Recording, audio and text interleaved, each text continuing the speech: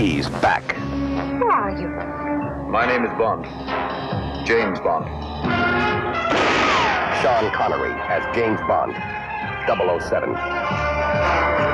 In Ian Fleming's Diamonds Are Forever.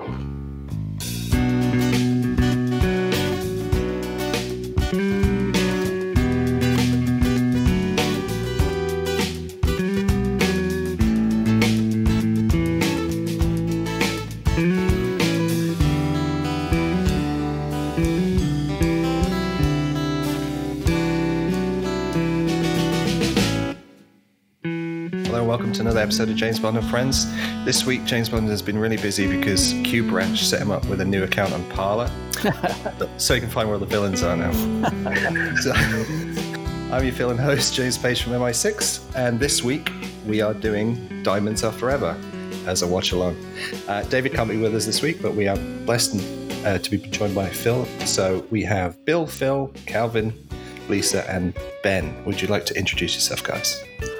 I'm Bill Koenig. I run a blog called The Spy Command, and people say I have the body of Henry Cavill, but if he ever found out what I'm doing to it, he'd be madder than hell. Nice. I'm Phil Nobile Jr., editor of Fangoria Magazine. Today I'm wearing my Orla Bar Brown Diamonds Are Forever terry cloth camp collar thing. Very cozy. My wife seemed to think I need a gold chain around me, though, because it's not translating well. But I think I look exactly like Sean Connery. This is Calvin Dyson, and I keep the Calvin Dyson YouTube channel, which is still going at the moment. The copyright police haven't got me yet, so I might not be saying that next week, but for now, it's all still there. Defund the copyright police.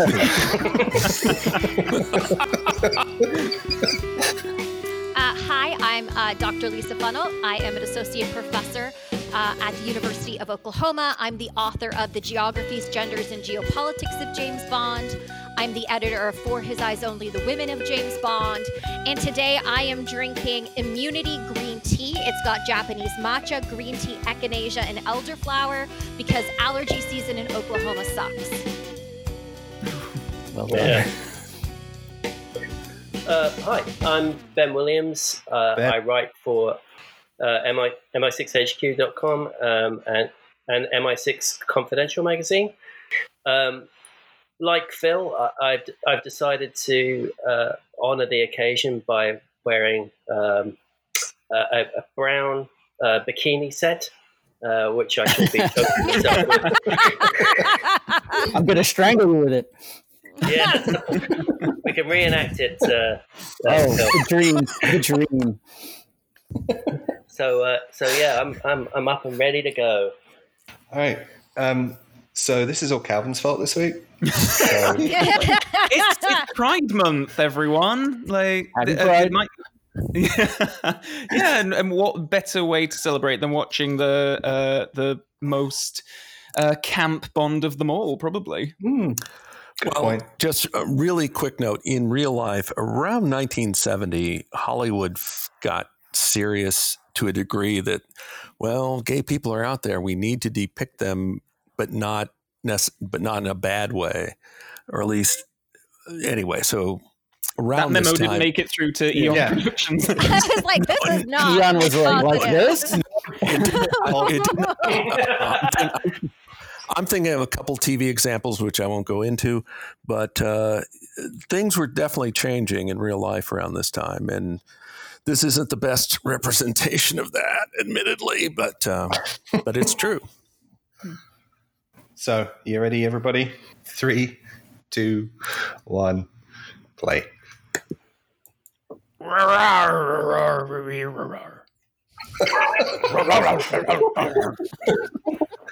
Very good. Up in your game. I like a little bit of reverb on there. That's the key. That's the key, because he growls after he roars. Oh. So Every week sounds like a cartoon dog when you folks do this. So Connery's back, and Barry gets out the electric guitar for the gun barrel. But Connery is not filling a new gun barrel. No, it's in black and white as well, isn't it? I refuse. But that kind of a shiny effect on it is new for Connery, isn't it? They did it with Lazenby being the last one, and I think it's a new kind of filter here.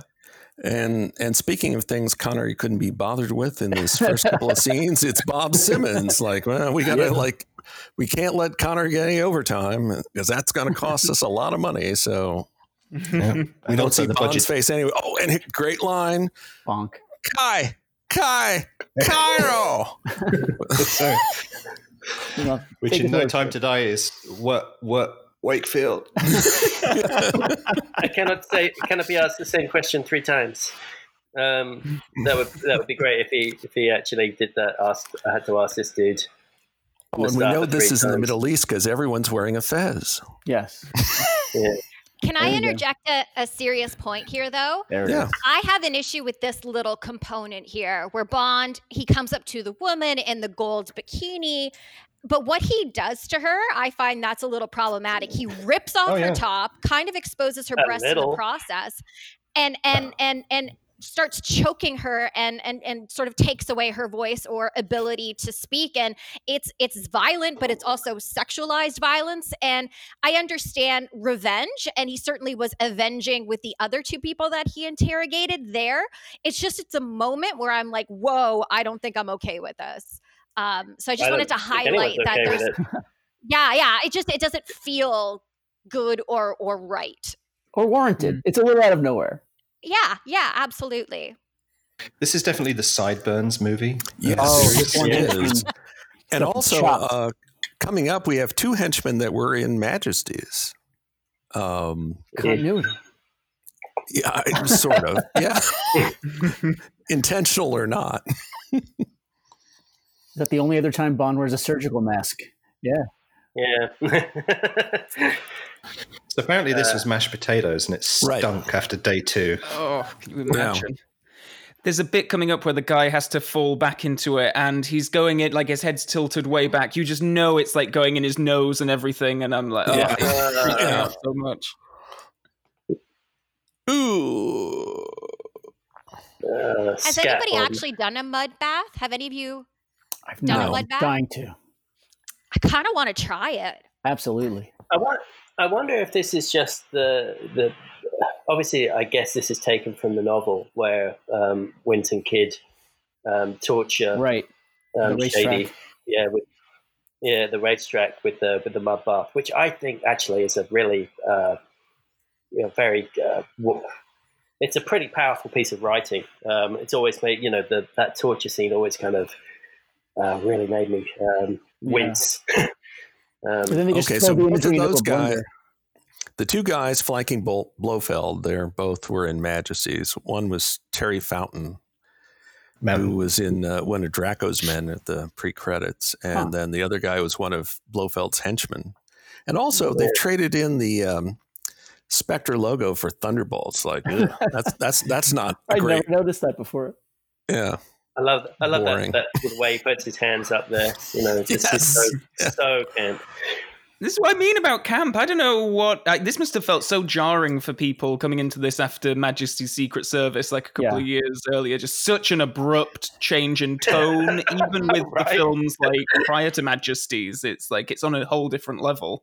I think part of it was Connery's back, and that's certainly how the studio sold it, and everyone was so excited. Connery is back.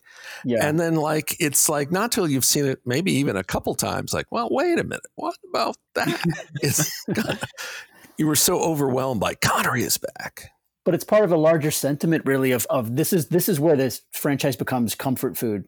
Here, we're going to give you Connery back. It's going to be fine. Don't worry about that other movie. And Shirley Bassey's back. And it's the pivot into your dad's franchise, really. Well, also, a real quick note about the titles here. So this movie essentially had dual crews, one for the UK and one for the US. So if you look in the titles, for a number of jobs, art director, set decorator, stunt arranger, assistant director, there's a Brit and there's an American. Now we're watching a print that was originally done for the UK audience. But in prints for the U.S. audience, the Americans got top billing and the Brits were second billed. That's interesting. Because I have a VHS copy of this that was done off an American print. And when it was on TV on ABC, they had an American print. Yeah, Derek Cracknell, Jerome M. Siegel for assistant director, for example. Because I think it had to do with work rules in the U.S., to be honest. Yeah. By that, I mean unions. And real quick, when we get to the stunt arranger credit, so you've got Bob Simmons, the original stunt coordinator, and then Paul Baxley. He's like the patriarch, or was the patriarch of this American stunt performer family, and occasionally in previous episodes made passing references to the A-Team.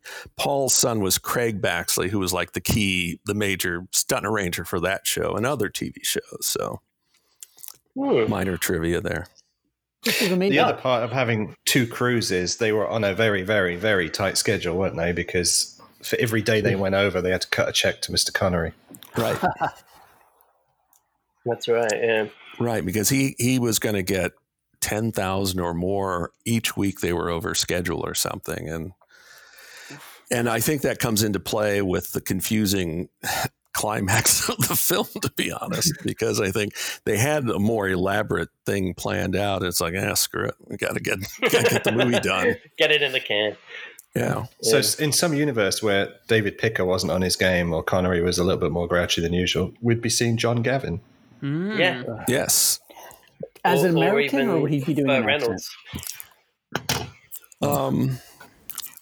I think they were going to fudge it, and it's they were going to kind of Americanize Bond to a degree. At least they considered it. They flirted with it in the 80s too. It's such a It seems unthinkable, but they keep trying. Calvin made a comment. Oh, sorry. I was just going to say, before we move past the opening credit sequence, I just wanted to comment on how much I absolutely love the song by Shirley Bassey. I think it's fantastic. I think as a woman, I definitely connect with it. This idea that, I don't need love and men are untrustworthy and the diamonds luster on. I think that there's elements in there that definitely speak to me.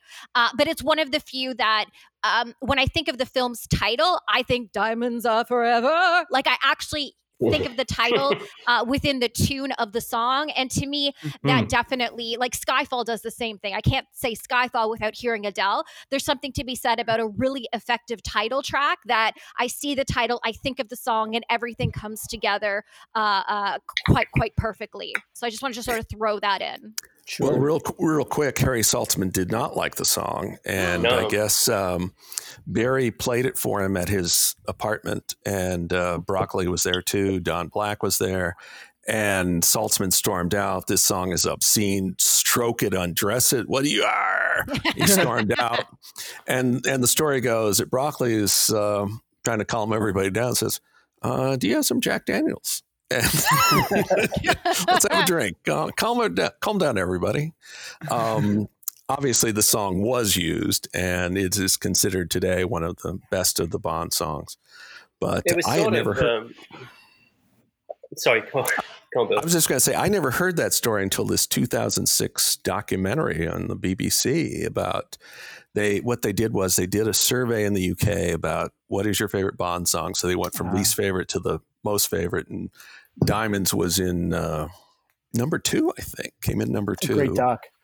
And that's the first time I heard that story about Harry Saltzman. Harry Saltzman was always butting in about songs. It's just he I did was it just going to say that, Goldfinger. Bill. Yeah, I mean, it was almost like if he didn't approve of it, then it was probably going to be successful.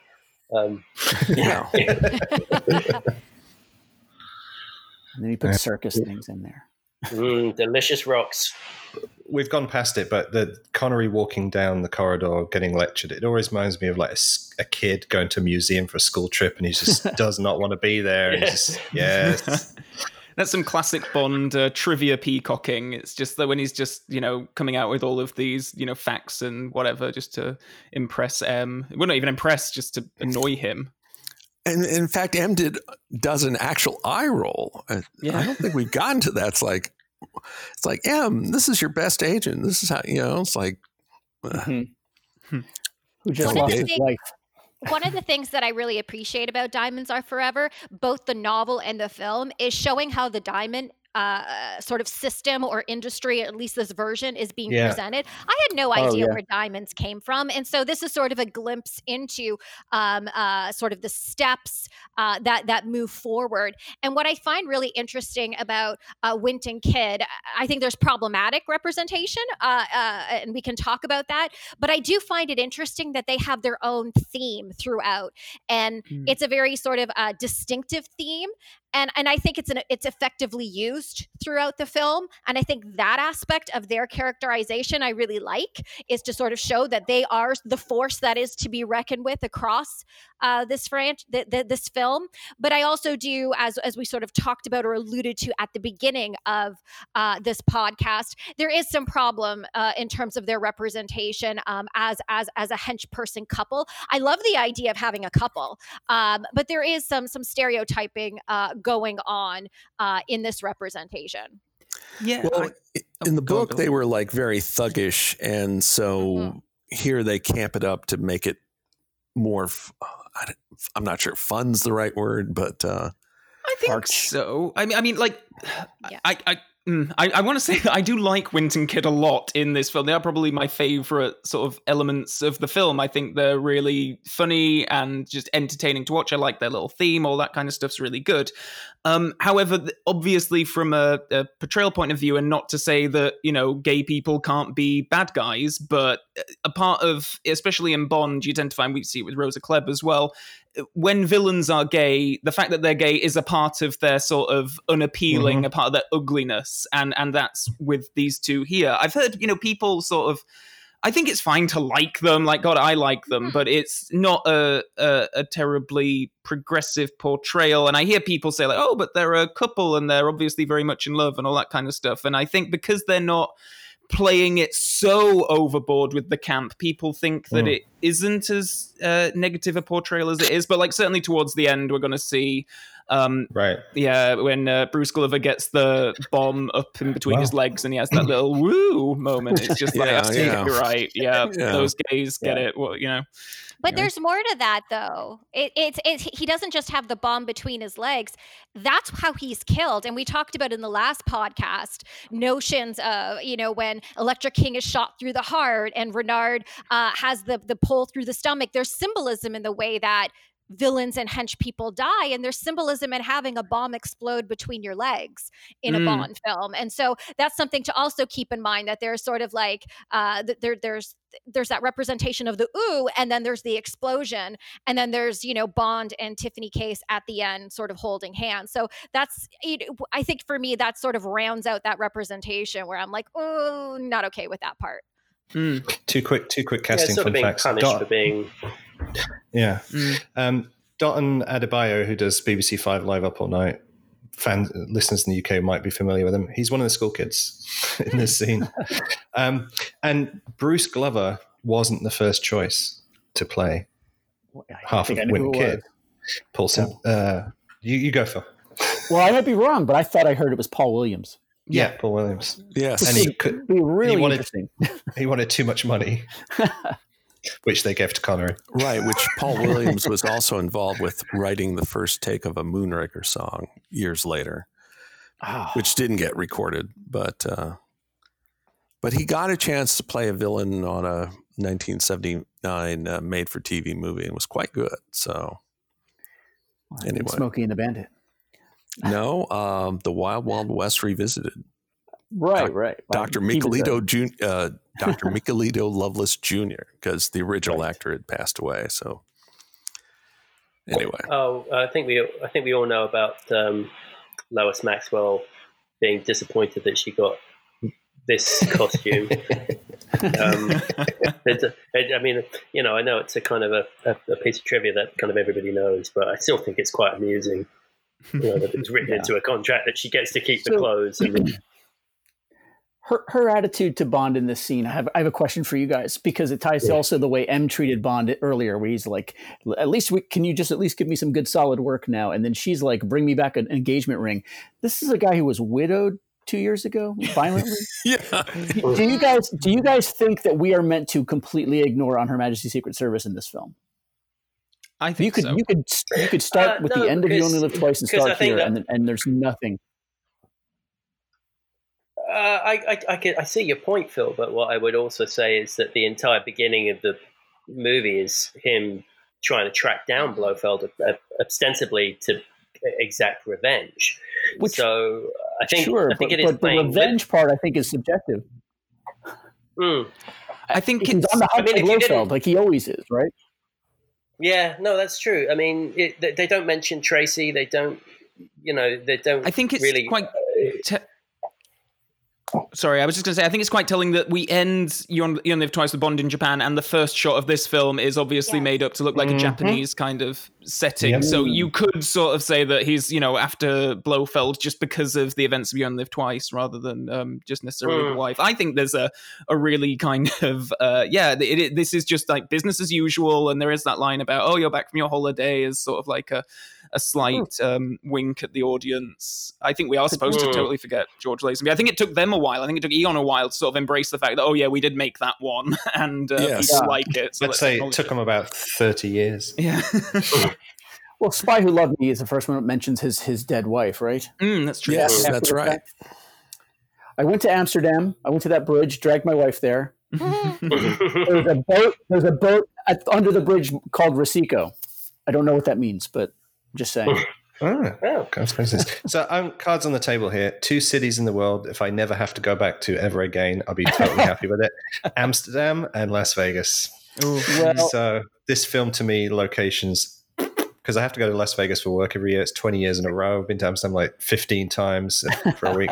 It's like I'm totally through with these 2 locations. So that's why I really don't get excited about Diamonds, because the locations. that's fair.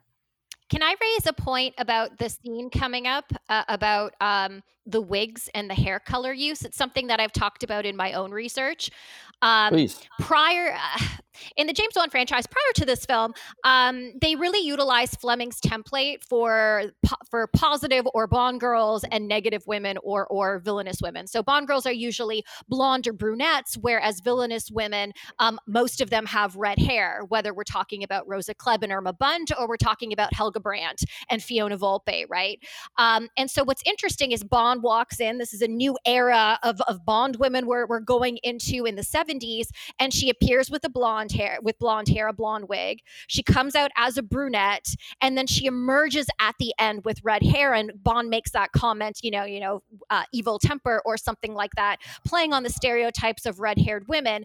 But she says it's my own, and she remains a redhead for the rest of the film. And so I find it really interesting, this play on red hair, because you have Tiffany Case, who starts out sort of like in a villainous kind of figure. We're not really sure what her allegiance is. Bond's sort of working undercover, and she eventually turns out to be his love interest in the film. And so I think it's an interesting calibration or recalibration or play on hair color that you get at the beginning of this film that really stays true to Fleming's initial vision, to the way that women have been presented in the Connery era to begin, and of course now pivoting forward, playing on that convention and sort of moving past it. I suspect in part, of course, Jill St. John had red hair. She did. Who yes. colored it that way. So, because this sequence plays out more or less as in the novel, and I suspect they changed it in part because of the actress, but that's still an interesting observation. Because yes, up until now you've had like Fiona. Well, she was definitely a villain, but. Most of the female leads have had their hair changed from how Fleming wrote it. Majority of them are blondes, ash blondes in the novels and stories, and they end up being brunettes or in this case redheads. So I'd have to double check, but I think isn't Tiffany Case blonde in the I think that's right. Yeah, she is so. definitely. Yeah. Mm-hmm. So we have that. Tracy is also ash blonde. So, quite often they just, I don't know. I mean, if you're going to kind of say that any hair coloration is stereotypically Fleming, it would be blonde, I suppose. But I do see your point, Lisa. I mean, like a lot of it is a kind of particularly in the UK, you get a lot of anti-redhead kind of statements. I don't know how much of that is prevalent in the US, but certainly in the UK you get it. And it's interesting that I think it's a small thing, really, I suppose. But well, I don't think we can talk about hair color and issues in the Bond franchise without remembering Daniel Craig in 2005. Real quick, a cameo with the Aston Martin with the MI6 technicians loading a bunch of bombs into a visual joke. That's amazing. Oh, and this is a great visual joke coming up with Connery appearing to be making out with a woman, but he's just by himself. Which he was not the first person to do that. I saw a bit with Dick Van Dyke where he did the same thing. But I love Connery playing the doing the accent and everything. It's like Connery can do this. Like we talked about with George Lazenby going undercover and playing a character. Like here, it feels like James Bond is having fun playing this, playing this part, which you don't get with Lazenby.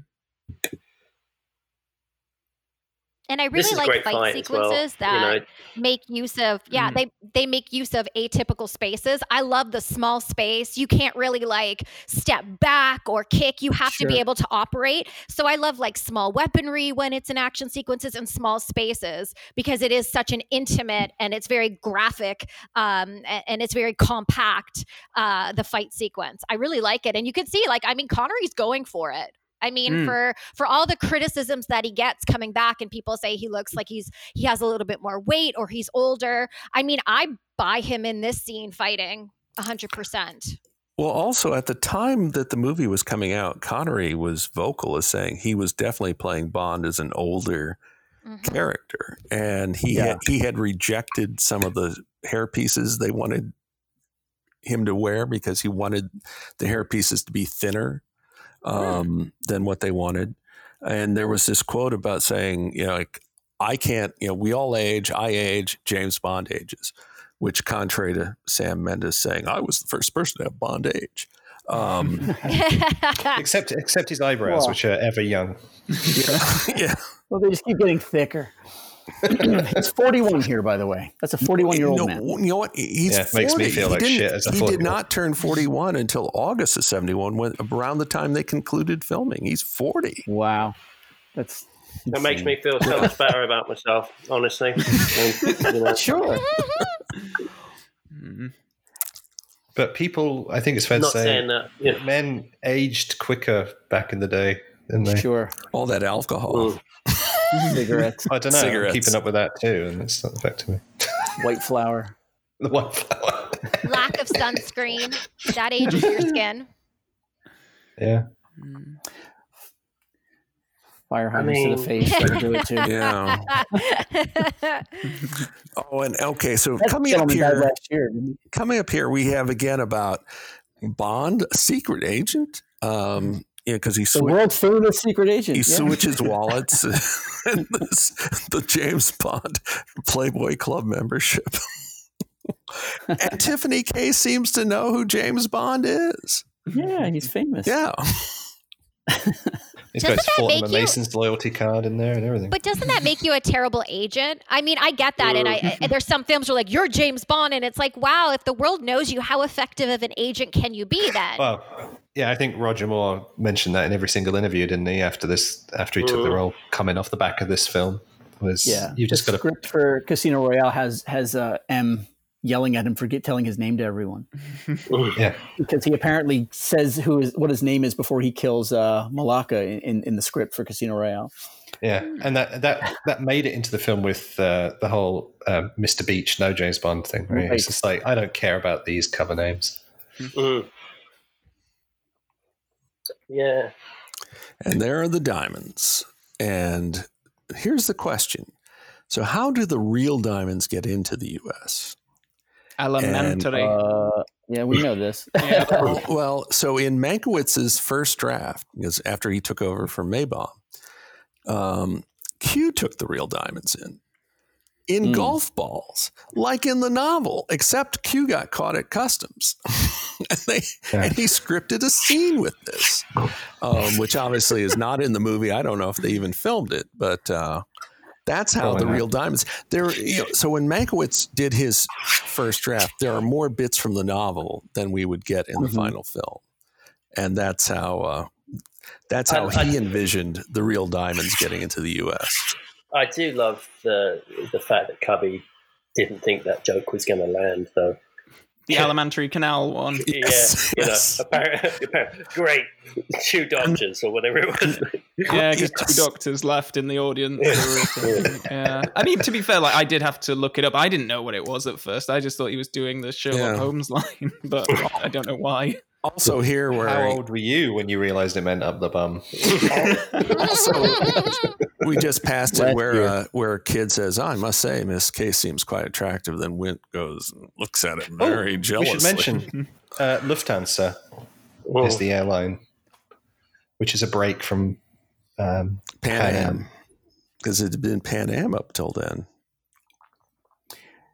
In the novel, the Bond has a sort of dismissive take on American gangsters, and he referred to them as squirting perfumes on themselves. And so far, we've had 2 scenes of Glover squirting himself with perfume. Right, which is how he eventually how he figures out who he is later in the pipeline. Well, we're about to see Sid Haig, who last year we recorded the In Memoriam episode, and then when we got done, we forgot Sid Haig. And that's it. But yeah, he gets 2 lines in the film, but it's you remember him for particularly I Got a Brother. He was a little bit of a bigger actor than this at the time, wasn't he? Yes, Bill. He was doing a lot of TV at this point. He was in a ton of TV, but this was before he segued into horror films. Where he became a big star, but he was all over the place. Spider Baby, which was a little earlier, had a bigger part in. Not smoother ride in the front, Mr. Franks. Yes, I believe I'll sit in the front. I love this whole thing. I think that this film gets derided quite a lot, but I think the dialogue is so sharp and witty, and I love this whole scene with the stiff, the deceased, and all that kind of stuff. I think a lot of it is very nice and funny. Well, and this lead gangster guy, his name's Mark Lawrence. I mean, he was born in 1910. He'd been around Hollywood for a long time when this movie came out. So he's just and he's very distinctive looking, you remember every year on his face. God, yeah. Exactly. Just for those not familiar with the geography, it's a good 3 hour drive from LAX to here.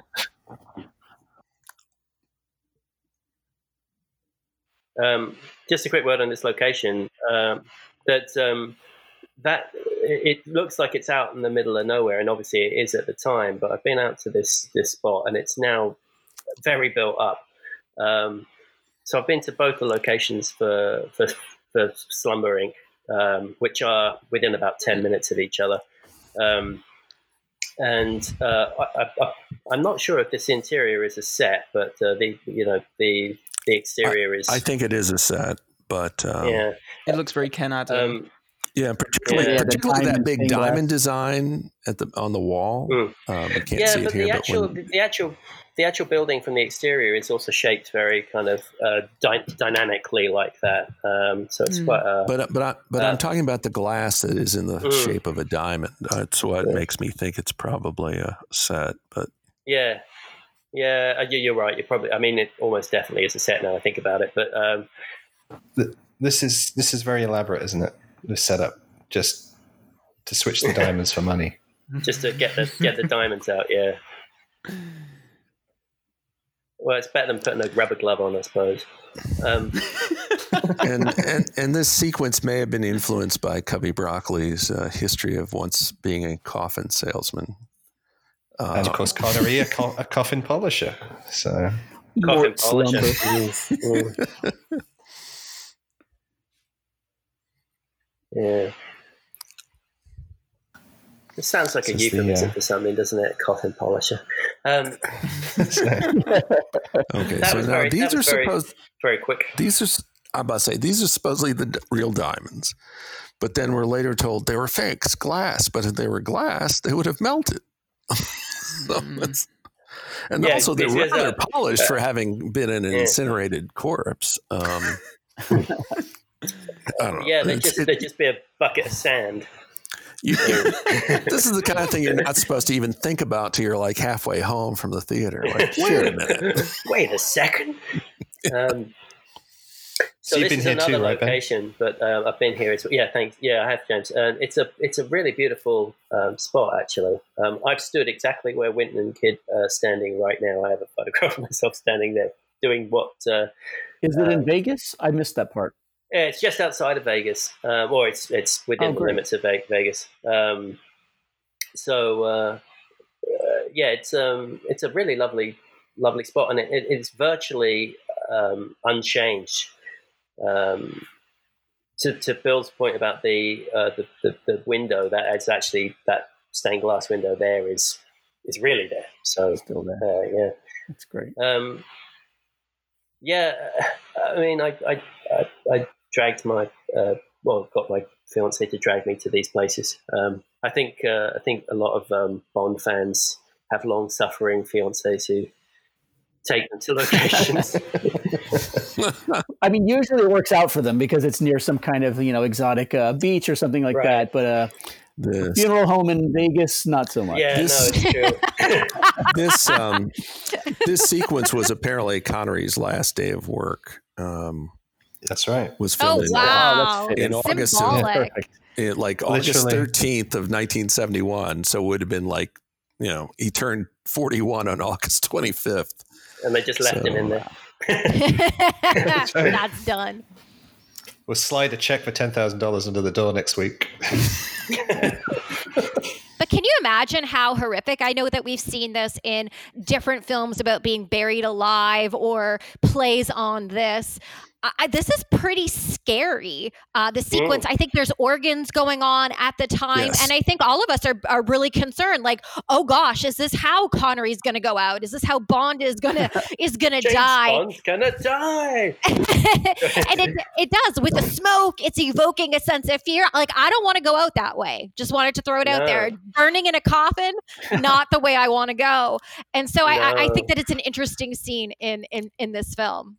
And now we have Shady Tree to like undo all that tension. You dirty double crime. Dirty, damn diamonds are phonies. Yeah. They're getting And a Dean lot of Martin's play my out of nephew, sir. So like, you pay attention to me. it. Yeah. What did you say, Bill? That he's I like said 2 years, Dean 2 Martin years is older? Dean Martin is my nephew, so you pay attention to what I'm telling you, sir. Did you say that he's only like a year or two older than Dean Martin at this point? 13. He was born in 1903, and Dean Martin was born in 1917. Okay. And of course, so and there's Sammy we see Davis Jr. is on the front Sammy of this. Davis in that. Yeah. Sammy Davis is Sammy Davis Jr. in there. Yeah. and he Just did because a he scene that did got actually cut shoot. out. Yeah, exactly. Sorry. No, We're talking about the same thing. I didn't mean to. Yeah. So that's a it's little bit of. quite right. Is that a matte painting or an optical effect? It's they do to something. it? It's a special effect. I think it's a matte, and so it's just the top half of the hotel. This whole plot is based around a dream that Cubby had, where Howard Hughes kidnapped or somebody impersonating Howard Hughes kidnapped Bond. Right. Obviously, I'm sure that many people are aware of this, but Cubby and Hughes were good friends. Cubby had worked as an assistant director for Howard Hughes for many years. The Outlaw specifically, with Jane Russell. That's right. And apparently, when they met in a Vegas bar. And Howard Hughes was doing this trick with a coin where he would flip the coin and guess whether it was heads or tails. And he did it with surprising accuracy. And then he gave it to Cubby to do, and he could guess again when Cubby did it. And apparently somebody came over and said, Mr. Broccoli, your table is ready.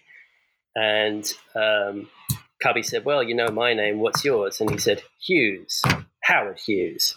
And apparently that's, I don't know, it's a bit of a apocryphal story, but apparently that's where the idea came to introduce Bond in that way. So Wint and Kit are now going into Shady Tree's dressing room.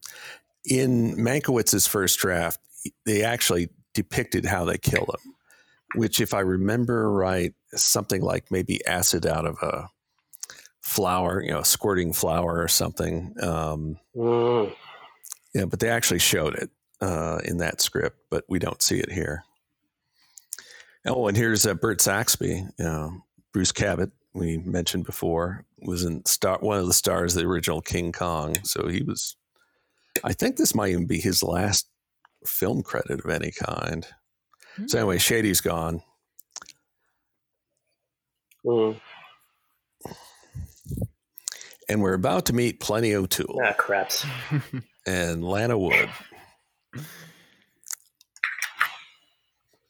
Poor Jimmy, just another. So obviously there's connections. Obviously a lot of connections between Lana Wood and Jill St. John. Jill St. John was at a ballet school, as children's ballet school with Lana's sister Natalie, and obviously Natalie Wood was married to Robert Wagner, and Jill St. John later on was married to Robert Wagner as well. So some crossovers there. So I wonder if Robert Wagner told Jill St. John what actually happened. I doubt it. Walken did it. It was Walken. So what Mr. James Wagner's is always avoided those questions. So what James is alluding to here is that Robert Wagner was married to Natalie Wood and was involved with her. Twice. First of all, she caught him in bed with another man, apparently. But he was involved with her, and I'm going to say in inverted commas, accidental death. They were aboard their yacht Splendor with future Bond villain Christopher Walken. They were filming Brainstorm in 1981. Dennis Deveron, who was the captain of Splendor, said that he had heard them arguing the night before, and basically she went overboard. Witnesses had heard her scream for help, but Wagner refused to turn on the spotlights or notify the authorities. The case got reopened in, I think, 2012, but it still kind of was deemed an accidental drowning, but with undetermined factors. Interestingly, Jill St. John has been together with Robert Wagner. They got together on Valentine's Day, February 14th in 1982. Lana Wood drowned on the 29th of 29th of November in 1981. That's 77 days between her death and their getting together. 2.5 months. So just a little bit of interest for you there. And, Jill St. John had been dating George Lazenby prior to this movie. So, yeah, the overlap is between them all is pretty, This is now a true crime podcast. Right. That was all really interesting, though. Another one. Poor Lana Wood. I mean, she's not in good health over here and everything right now, and she's going to probably never find out what happened to her sister, even though there's people that know the answer. Well, here's another quick. in 2002, ABC showed this movie one last time, and they did with computer effects. That's right. Darkened Lana Wood's panties to be black. What? Whoa. Yeah. Yeah, so you couldn't Why? see so much. Oh. So you wouldn't see So- the butt crack and that stuff. So- Yeah. So just a quick word. Obviously, her sister has died drowning. She was Natalie was very scared of dying in water, and in dark. She was particularly scared of dark water, and Lana also had a fear of water, but particularly. There's two occasions she's thrown into water twice in this film. That one that we've just seen there, she was assured that it would be a closed set. She was very nervous about being put into the water there, but they basically just threw her off a diving board to large crowds. So she was pretty upset about that. She's a trained scuba diver, so she's, I think partly because of the fear of water. And the sequence later on, which we will see when they are in the Vegas, or sort of Palm Springs house, where she nearly drowns in the pool. So both the Wood sisters had some pretty nasty experiences with being dragged underwater. Well, I was just going to, doesn't compare to that. I was just going to mention that Lana Wood was also in 2 episodes of The Wild Wild West, including, I think, the last episode. So this was not her first experience with a spy show. And I think it's also important just to sort of end that element. There's this idea that, that there are women who are disposable in the world of Bond. And I think Plenty O'Toole is a really good example where she has her usefulness. She's there to be sexualized, and she's there to appeal to Bond and his libido. And then she is literally ejected from the film, like thrown out the window, and then she's gone. And when we think about all the layers about the actor and her sister and all of that, it certainly fills out that storyline. But just this idea of being so disposable that you are literally ejected is something that's, it's a little startling to me. And they play it off with a joke, but and they cut out a huge amount of her scenes as well. Yeah. She also amounts to being this. She also amounts to being the sacrificial lamb. Yeah. When we see her at the bottom of the pool, which as presented, I'm not sure that makes that much sense, but it's almost like they were ticking off a box. It's like it would have made more sense if they hadn't cut out quite a few of the scenes that that added to the narrative. It excused why she came back to that location and why they mistook her. They mistook her identity. Kind of expunging that. Not only does a great disservice to her character, but it also does a bit of a disservice to the plot and basically makes it kind of nonsensical. But you're right, Lisa. She's not just ejected physically from the window. I mean, they just kind of went, well, let's just trim some of these scenes out. Don't need to have that. So she was not just disposable in the film, but disposable in kind of real life as well. You can see some of those deleted scenes on the DVDs and the Blu-ray as well. She comes back up to the room, sees Bond in bed with Tiffany, and then she goes through Tiffany's things to find her address. And then later on, she would have shown up at Tiffany's house. Wynton Kidd would have been there, mistaken her for Tiffany, and then there we go. But I'm not sure did they shoot the scene with Plenty and Wynton Kidd? I think there are photos, aren't there? But I don't know whether or not they shot it. That scene certainly isn't on the DVD or anything. There's also the dinner scene which they cut. Yes, yeah, and because it's the dinner scene that Sammy Davis Jr. shows up in, but that got cut out. So I have a question. Imagine Sammy Davis Jr. at the premiere. It's like, I'm going to be in this movie. Did they even tell him? What? Sad. Yeah. So I have a question about this film in general. How do you feel about Las Vegas being the location? Typically, Bond goes to exotic locations, or he's in, casino or high roller card games. Here he's in Las Vegas. Did Las Vegas mean something different in the early 1970s that it doesn't mean today? Maybe in the 50s it did, but not in the 70s. Yeah. In the 50s when I think Fleming it's was very purposeful. Yeah. They very purposefully have him enter in his dinner jacket, looking as he would in Monte Carlo, and then there's surrounded by old ladies jerking off slot machines. I think it's a very intentional meta moment where the world of Bond is something in the past at this point, which again I think feeds into that thing of this is now your dad's movie. It's not he's not living 5 minutes from now like he was in the 60s. Yeah, no, I think that's absolutely true. I think I don't particularly like Vegas. I find it kind of just crass. Yeah. If you go to Circus now, it looks almost exactly the same. Yeah, there's been very little that has changed there, and it's also very kind of it's almost outdated because people still smoke in the casinos and everything. So it's almost like you go back in time in a strange kind of way. Yeah, not to a good time. Smell.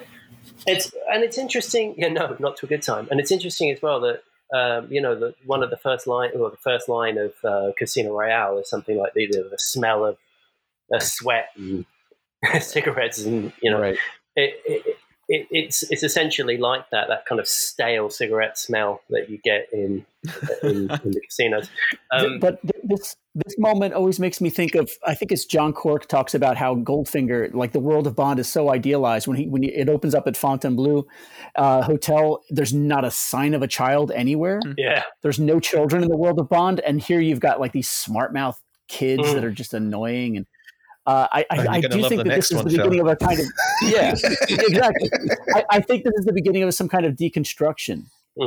For Bond, where he's putting him in the real world instead of this idealized, destination that you'd want to jump through the screen and be in. Now you're here. This is just a tourist trap full of children. And you don't want to be. You're just like, oh, no, God. Yeah.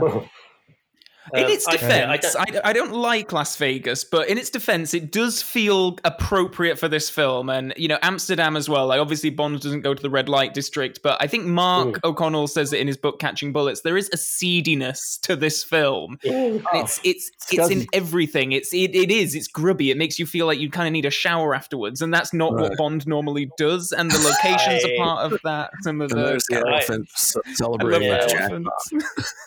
I love the elephant. I agree, Calvin. It's seedy. It feels, Oh, and two of the most problematic aspects back to back. James beat me to it. Coming up. Yes. Oh, I always forget about this. I've forgotten about this completely. Oh my God. Oh, yeah. Horror is right. It's just. Yeah, this is. To think that Gone with the Wind is now not available via streaming. Oh, it's back. It has an explanation in front. Yeah. Maybe they put an explanation. This guy is funny though. But if anything happens, get out of here quick. It's like holy hell! I can't believe that this love is his tie too. And again with the children as well. I wonder if that was a conscious thing to have so many children in this. If that was like what Phil was saying about this is your dad's Bond. Was this like an effort to, obviously a child isn't a major supporting character or anything, but is it still sort of like a desire for, the kids of the dads who are coming in to watch this at the cinema with their families? Is this supposed to be some kind of like, identifiable element? Like, kids see themselves up on screens and then... After Majesties, we want everybody to come see this film. Everybody. Kids, go in with your parents. Yeah.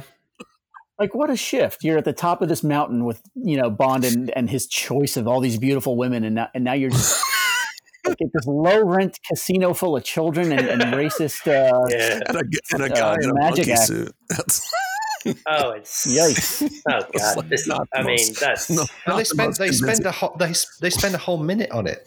It's not like a passing thing. Wow. Connery's back. A return to greatness. It does feel like you can come here and do these things as well. That whole Circus segment feels like such a weird bit of product placement. And John Let's have a look at Gardner that. gets and John Gardner gets parking shit lot. for his Disneyland usage. Yeah, Yeah. get shit by Michael G. Wilson specifically. Yeah. To Phil's point about Vegas, I mean, I think obviously the novel, this house, I just absolutely love it. Sorry, I was about to go off on a tangent about Hughes giving kind of the keys to the city to Cubby to kind of film where he wanted to, really. But I'm distracted by just how beautiful this house is, and for all of the seediness of. I mean, this is Palm Springs, not Vegas, obviously. Quick question. Is it in Bond's character just to leave her drowned in the pool and not take the body out? Yeah. Just sit there and read a fucking magazine. Yeah, just hanging out. Yeah, just for the sake of dramatic, like he knew Tiffany was going to come, and he was like, my point is going to be extra pointed. It's going to really, it's going to really land. Yeah, exactly. I'm not gonna pull her out the water. Quickly. I think a lot of people know what happened with Lana in this scene. She was tied to that block of concrete, literally tied to that block of concrete, and it slowly kind of made its way down the. Oh Jesus! Yeah, I forgot that he slaps her as well. I mean, this is a great movie. I love it. Fuck. So he's just let a body lie in the pool and slapped Jill across the face. This is really quality stuff. I've only just realised it. Oh no, actually, no. Sorry, go on. I was going to say it's the Guy Hamilton films, isn't it, where it's a lot of violence against women. But then I was thinking about Terrence Young as well, and no, it's there from A Sure Love as well.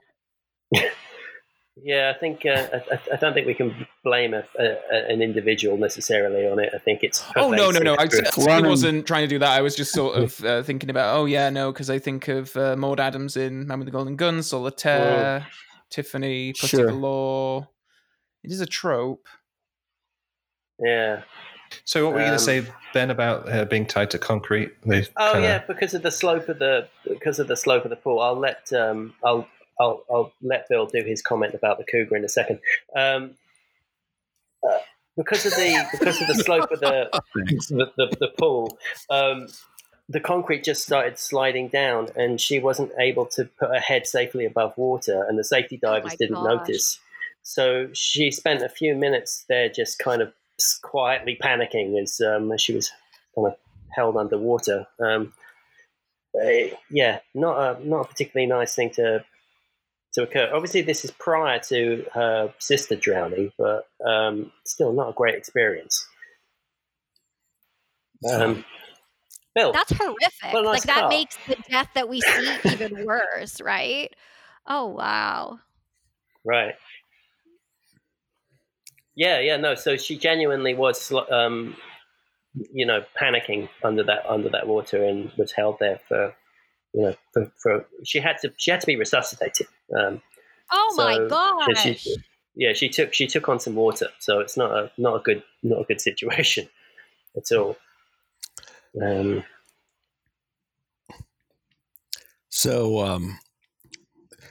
It's regarding the Mustang. I've seen it, and it's a wreck. At least when I saw it was a wreck. The Ian Fleming Foundation was trying to raise money to restore it. Maybe they finally did, but the last time I saw it, it was in terrible condition. And in general, this is not a great era for automobiles in the United States anyway. They're like big and clunky and just because the automakers realized they could make a lot more money by making these big land boats. And they're not very sleek. I mean, this is a Mustang, which came out, kind of sleek in the beginning, and it's like ballooned up. It's like somebody. It's very difficult to kind of like see the DNA from the original Mustang to this car, isn't it? You look at it and you kind of think, how is that really? How is that really kind of the same iteration of this guy? And this movie is kind of like a Quinn Martin TV show where all the vehicles are made by Ford, and it's like you don't really notice it until you but when you do, it's like, oh, I can't unsee that. Ford van, no, exactly. Ford this, Ford that. Yeah. This reminds me of Drax's kind of Moonraker plant. So the joke. I mean, we'll get to the moon bit in a minute. Well, we talked about it on a podcast about space and how prevalent were conspiracy theories about did they actually go to the moon. I think the conclusion we came to is they weren't very prevalent. It wasn't a big pop culture thing about faking the moon landing, and they were a little bit ahead of it. Yes, it was more of a thing, say, like 1978 or so. In particular, a movie called Capricorn 1, where NASA fakes a Mars mission. But it's, I think by that point, people were like playing off the trope of, that it was all faked. But it's quite a good little thriller, that, actually. I quite enjoyed Capricorn 1. We get what's made me laugh about this film is like they had to put a title card like about Zorin Industries not being confusing. Yes. Here we've got a fake company called Tektronix, ICS, not to be confused with Tektronix with an X, $1 billion US company, so which I once worked for. So, yeah. Oh, which section were you in, James? Were you in G section? Or? And here we have, we have the star of a Jerry Anderson show. Yeah, and at one time, James Bond considered contender. Oh God! This is a consolation prize if ever there was. if they went American. Well, and he was also in You Only Live Twice as one of the guys who was following the spacecrafts around at various spots. It's a great, little cameo, though, isn't it? I think everyone likes a bit of Klaus Hergesheimer. G-section. Well, especially when he shows up later after Connery has, gotten the information and leaves, and then in he comes. I'm here to inspect radiation shields, and everyone looks Top tip. He's a great go-to character for fancy dress parties at short notice. Yeah. Do you think they called him Hergesheimer just to upset Connery? Going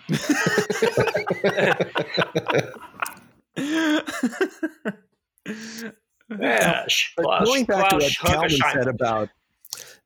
Calvin said about Connery being able to pull off Bond pretending to be someone else. This is another great bit where we do it, and he gets upset when Metz tries to shoot him away. We have our authors. He may not be as important to the operation as you are. It's just, I love how proud he is of his little radiation shield. Yeah, no, it's lovely. Nice. Ironically, Bond would forget to put one on in The World Is Not Enough and get caught out by Christmas Jones. Well, of course. And of course, considering it's supposed to be in the script, he's handling plutonium. Like, Bruce, you got to take that out. It's interesting considering it's supposed to be the same character. There's your double bill. It's the radiation shield double bill. Oh, and here's the same guy. He's a Spectre guy who's working with Metz, who we'll see later with the infamous 2 minutes and counting. I've never noticed just that. Yeah. There he fun is. fact, that's a real Tektronix oscilloscope in the fake Tektronix company. So how they didn't get sued, I will never know.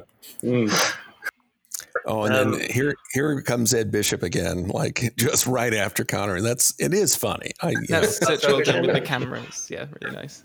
And they'll look at him, and then the music. Do do. Do you think they? What a cut! Sorry. I wonder I've got a lovely picture of Connery playing golf here.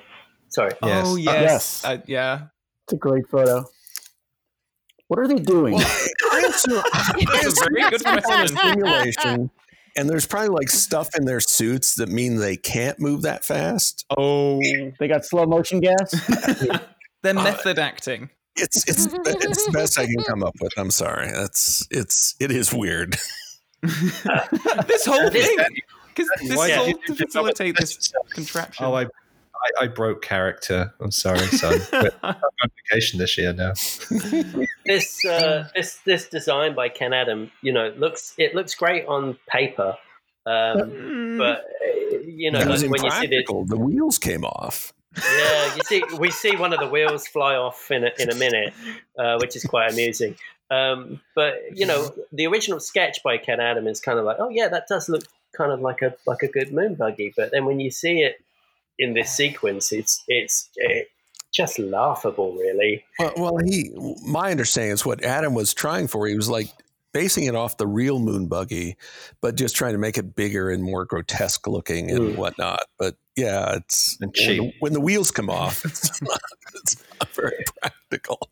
I want to know how this vehicle fits into Blofeld's scheme, because we saw the Diamond satellite being constructed. Was there like a phase 2 to the plan, which was to get to the moon and do something there? Was he ahead of Drax on this? I'm very confused.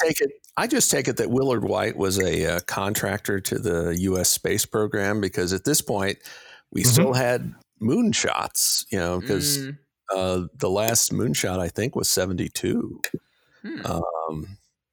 And Ford Motor Company supplied vehicles, but I don't think this was the best image for them. They fall apart rather easily, don't they? Yeah. So just quickly on the little motorcycles or the tricycles, they are called ACC 90s. They were developed. They're essentially the first all-terrain vehicle, supposedly. They were developed by Honda in Japan. The development deal was basically to be come up with something kind of for the US market that they can have during. That's the wheel of the moon buggy. That they can ride during the off seasons. And they were basically put together by this one guy who just kind of found random bits of different bikes and put it together in a basement. A point of view shot coming up there. A point of view shot. Yeah, they were notoriously doing. Yeah, well, you just seen they were notoriously dangerous, and because so many people had very serious accidents on them, they were eventually withdrawn from the market. They look very cool in this movie, but they're extremely dangerous. See, Bond would look cool if he around. was. Bond would look cool. I mean, he looks cool now driving it, but take away the moon buggy and have him hop on one of those earlier on and just be driving through this desert. I think he would just look so much cooler than whatever we saw before. That shot of Bond, it reminds me of like a kid that's too big for his tricycle. Yeah. You got a 6'2" man on a Japanese bike. It's just and this bit where he just jumps off and runs. Yeah, so fuck it. That is nice. No one at this company wondered what that bright red car was doing at the entrance. Fred, maybe call the sheriff. Kind of sunk in about 15 minutes too late. So they shut down the strip for this chase sequence. They shut down 2 blocks of the strip because we keep seeing the same block. Yeah. The gold nugget pops up 12 times. It's like a Hanna-Barbera cartoon where the same background keeps going over and over again. That's so true. But they also, all the crowds came out for the filming, so there's... Yeah, it's just so obvious that the people are just staring at it. I mean, Vegas hasn't changed very much from what we're seeing here. It feels almost like... Well, I think it's gotten bigger and more garish.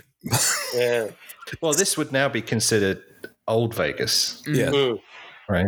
The Fremont Street experience versus the new strip. So I love my James Bond sheriffs. This particular Las Vegas sheriff will show up in Live and Let Die as Sheriff Pepper's brother-in-law, I think, or something like that. No, I think he's just another guy. He's like, you're right. Yes. He's like there at that barrier they've erected, but Bond just plows on through it. quotes, but yes, it's the same guy. No question. And some of these shots, are obviously on the real strip, but like when we get to, it's like a parking lot, that's like at Universal. So some elements of this chase are done in Hollywood, including, I believe, when Bond goes into that narrow alley. But he comes out in Las Vegas, but he goes in at Universal. Because it's the Gold Nugget another again. euphemism.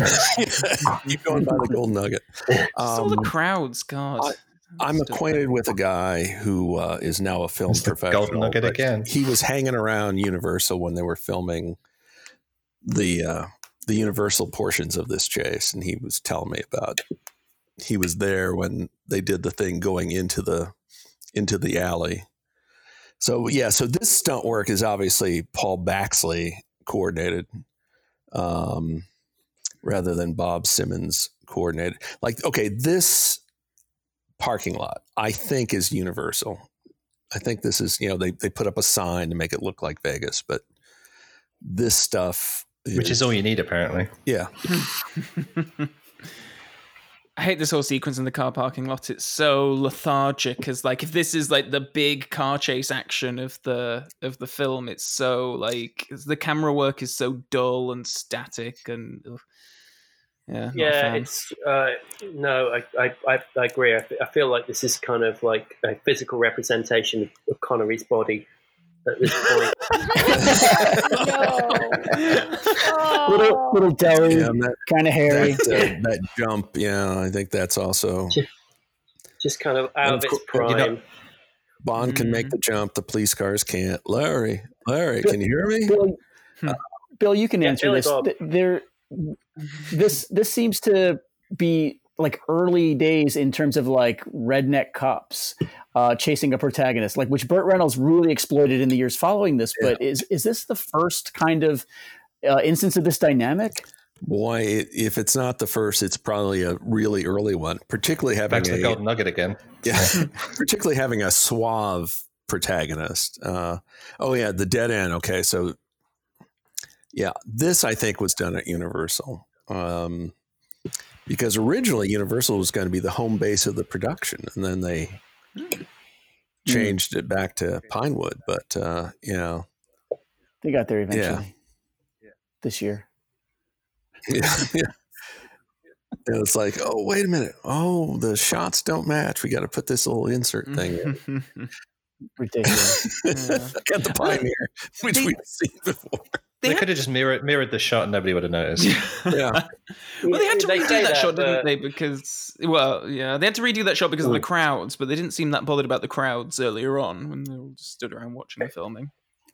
I think it was the fact that they couldn't reverse the image because there was signs in when it comes in. So that would have interesting. They did that in T2, Terminator 2, where they had to reverse an entire image and then digitally change all the signage around as well to read the right way around.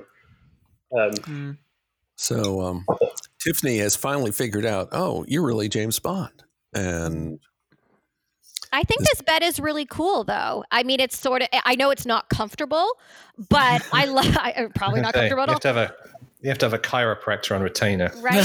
But I think it's interesting that shot of her over Connery's shoulder. It reminds me of Fiona Volpe in Bed with Bond, where he's referring to her as being an animal. And you have sort of the symbolism of the bed frame that looks like a wire cage and she's animalistic. Whereas here, I'm not sure what message is being sort of sent forward through the use of, say, aquatics and fish and things like that.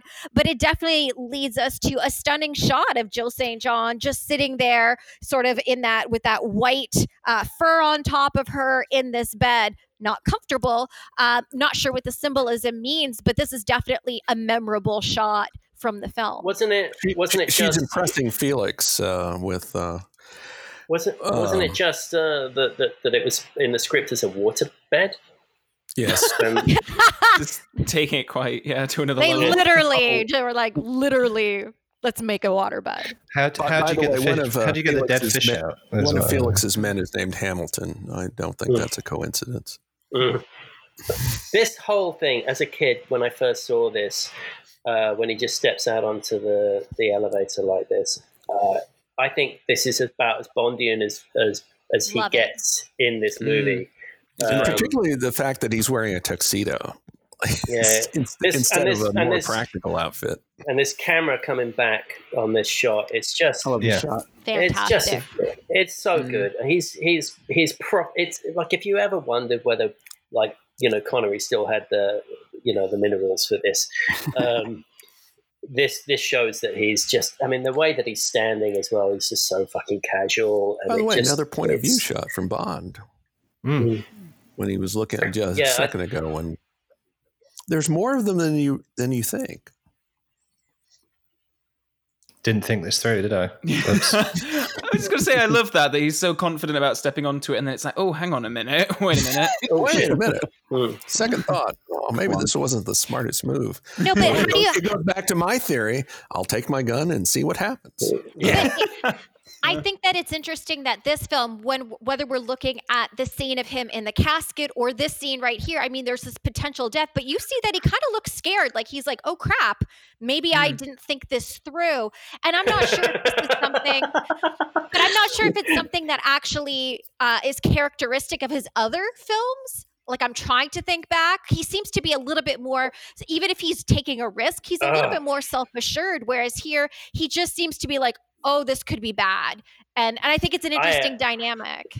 Maybe Goldfinger with the disarming the bomb in Goldfinger when he kind of just thinks, God, I've just got to guess. He panicked for a bit, like, oh crap, what do I do? But that's the only thing I can think of, Lisa. I can Dr. No's little gauntlet. I can almost not watch this. This just literally gives me the fucking heebies. I know that this is all kind of like a set and, you know, back blue screen and all that kind of stuff. I just genuinely like. Nope. Look at that. Oh God. Now in Vegas, you have to pay $20 to do that. Yeah, you can do that flying thing, but off the stratosphere. And that's before or after you play tic-tac-toe with a chicken. I was up the stratosphere about 10 years ago. I couldn't do the rides on top of that building. I was far too terrified. It's a good thing there's a little. They let you bungee off it now. Oof, yeah. God. No. Nope. We talked about briefly, I think not briefly. We went quite into it when we talked a lot about toilets. Yeah, and here we are about to see another great Bond toilet moment.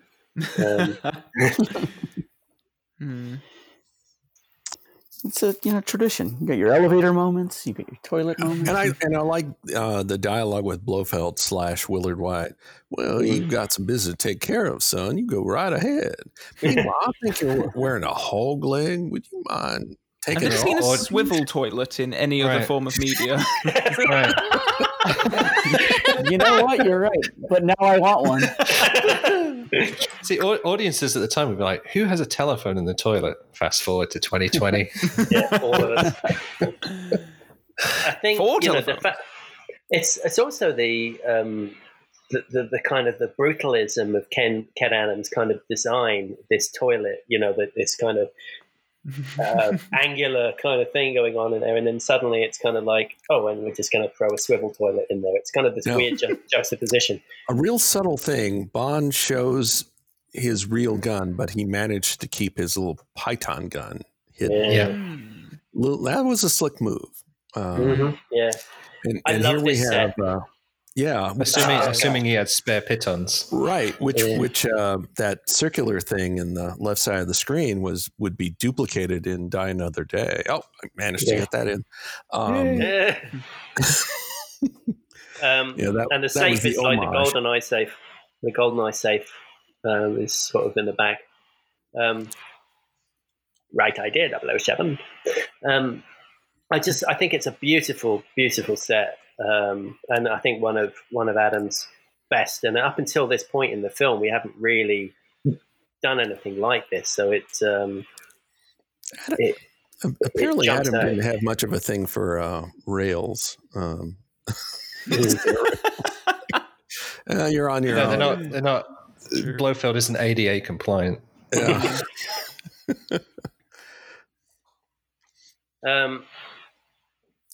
Yeah. This is a kind of an interesting idea. I think that the plastic surgery of Blofeld, was originally in the novel On Her Majesty's Secret Service, where that's why that Bond couldn't necessarily recognize him. So this idea that he's changed his appearance and his identity is actually quite Fleming based. But it's also one of those things where, like, I kind of question, like, if I was not the real Blofeld and the other guy who maybe Blofeld is in front of me, like, I'd probably kill the other guy and just take over the empire. Like, you have to have a lot of faith in these people, right? Like, I'm just like, kill them all. I knew Blofeld. This is my place. You have to have a lot of faith in people playing this role and trusting them to play it right. Yeah, that's a big decoy People loyalty. with no ambition. Yeah. Do you have any ambition? No, no, that's- sir. All right. Well, you're hired to be my double. And what would have amazing twist, happened actually. anyway? If Bond had killed the real Blofeld, surely the other guy would have just got like. It's the idea that he would have just gone, okay, fair enough. I've still got this face now, so But this is interesting as well. I mean, Bond is actually seriously thinking about using that fake rocket, model rocket, whatever. And Blofeld calls him out on it, so he gives up on the idea. But at least he was thinking. He was trying to think a little bit. Oh, now we've got. Gets wrong, Bond. I don't like cats, so seeing them sort of freak out does amuse me. So love each cats. Blofeld comes with their own cat. Yeah. Yeah. Got to keep it as a set. Meanwhile, Blofeld's like, why didn't you just kill Bond? And you just like lost your last double now. If you just killed the guy when he was sitting on the toilet. I know we Ages ago. mentioned Safe. I know we mentioned the beauty of this set, but I have to also just stress again the beauty of this set. Like, to me, this is like a highlight of this film is Yep. this entire room. I love the floor with, again, I mean, if you're going to be The map's the world. the map of the world, but it's also Yeah. like your entire what you're doing, like your plan, which is a typical sort of Bond thing and a Connery thing. Like, I'm just going to show you my entire master plan. I love the stairs. I just love everything about the metal and the space and the representation of it. Like, it's getting me really excited. Like, compared to all like the Vegas scenes and stuff that are like, meh, this is just stunning. I 100% agree, Lisa. For me, it's the highlight of the movie. This wonderful room. Also, I'm about to say, also Blofeld has the discipline not to spell out the whole plan because Bond asks, "What are you going to do with those diamonds?" An interesting question. One will be on the lips of the world quite soon. I wonder, he steps aside there like that because he's kind of. We see later on. We see in Spy Love Me. Yeah. Spy. The floor, obviously. I wonder if that kind of was taken from that moment, or this moment where he steps, puts his feet either side of in case the bottom falls out of it. I mean, I don't know. It could be. And the gas coming down from the ceiling. That's to be used again. And Wynton Kidd. Oh, here we go. There it is. Fatal Mistake by Mr. Wint. And Wynton Kidd drive another unglamorous Ford Motor Company product. I think an LTD. It's like this is that parking garage is almost like Iron Man's kind of garage, basically. It's the Batcave. Yeah, yeah, exactly. What else were they doing down there other than parking the car? Because It is a Batcave, Phil. You're absolutely right. Look at that. Yeah, Gotham City, 14 miles. But that for me That's also is another connection with You Only Live Twice. Like how Calvin said, like this film looks like it started in Japan, but there's so much underground stuff with Tiger Tanaka and his organization. So when I see this, I think my mind goes again to sort of the connections or the commonalities between these films from the Connery era that in some ways work back to back. Spectre did some best practices research, and Japanese Secret Service does this. Oh, this sounds good. We should do this. This is a very elaborate way of disposing of Bond, isn't it? Ineffective. and also, That'll do it. And the little laughs they have as they drive away. Oh, we've done That it now. also we didn't sort of mention, but that when the entrance way opens up from the passageway, it's a foreground miniature, and it's so obvious now looking at it. It seems almost comical, but so that's always kind of. You know what? If they did a remake of this, they would make it a hologram with CGI. Yeah. Or just not do it. That too. So like it was the previous night that Wynton Kidd put Bond in here, and this looks to be like the middle of the day, and it's like the next night. So Bond has been out for about 24 hours by the time he comes to, apparently. Yeah, to your point, Ben, if he's in the trunk of the car, why do they have to come out of a secret exit? Right? It's just Why not just drive out the hotel? You spend so much money on it, you got to get use of it. It makes no sense at all. Anyway, they beat the traffic. Well, again, it goes back to what I said earlier. It's like this is the kind of thing you're not supposed to think about until you're halfway home from the theater. And Bond suddenly discovers he smells funny. And there's lighting in the underground tube. Well, James, apparently they don't use. They Bond carry finally sniffs himself. Sorry, it's me. Sorry about that, old boy. I'd love to do an intercut sequence with The World Is Not Enough. Just having Brosnan coming towards them. Just oh no. Does Connery have a pain face to match Brosnan's pain face? That would be interesting to do side by side. Oh, we get Thunderball on the rack and Thunderball. Yeah, brilliant. Yeah, I was just going to say the same thing. Somebody has to do that. Somebody, like I can completely see the sequence together. With Christmas Jones disarming the bomb and him doing this. Is this machine that he jumps on based on anything in reality? Like what is it doing? Is it like sealing the? I think it's like welding the pipeline. Right. Yeah. Is that a? I have no idea if it's real.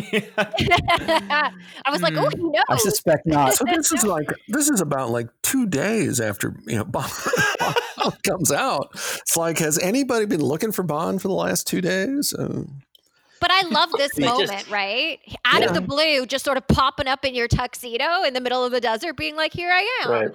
To me, there's something that's very sort of classic Bond about that particular moment. And here we get the pink tie or the pink bib. The pink kipper.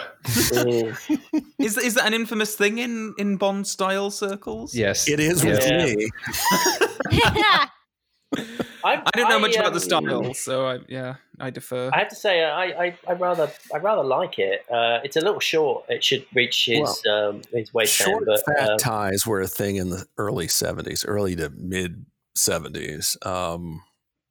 But I do like the color. I think it's a lovely. I definitely wear that tie. I don't know why. Yeah, I quite like it. Yeah.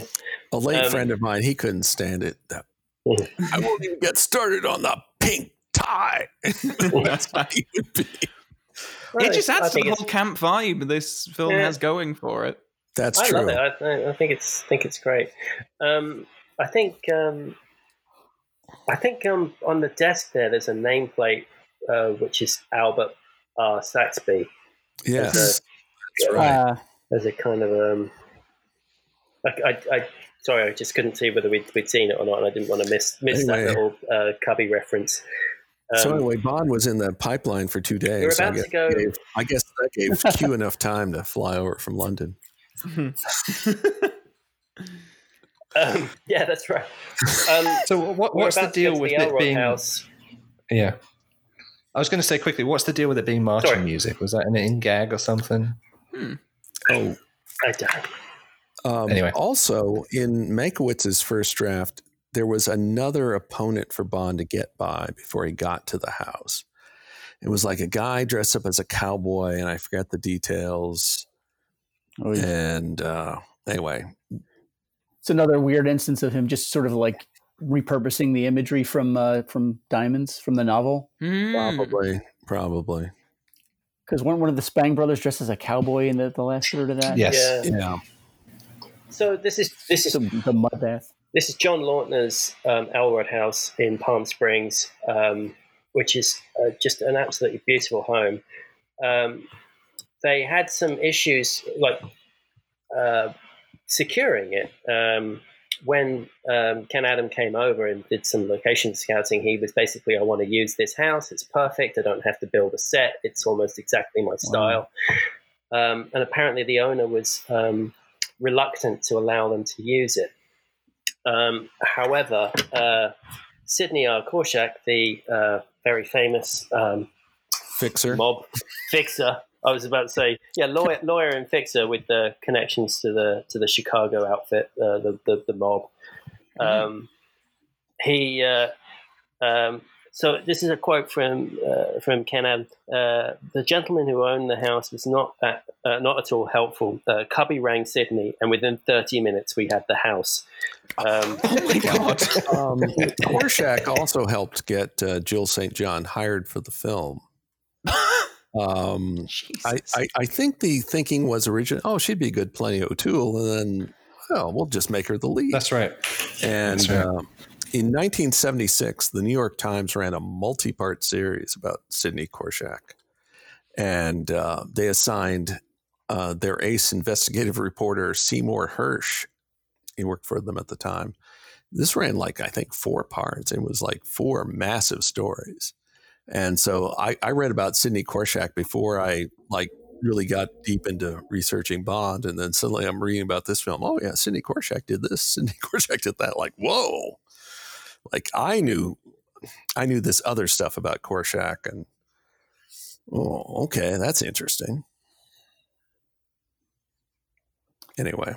There's less stuntman Bond here than I would have thought.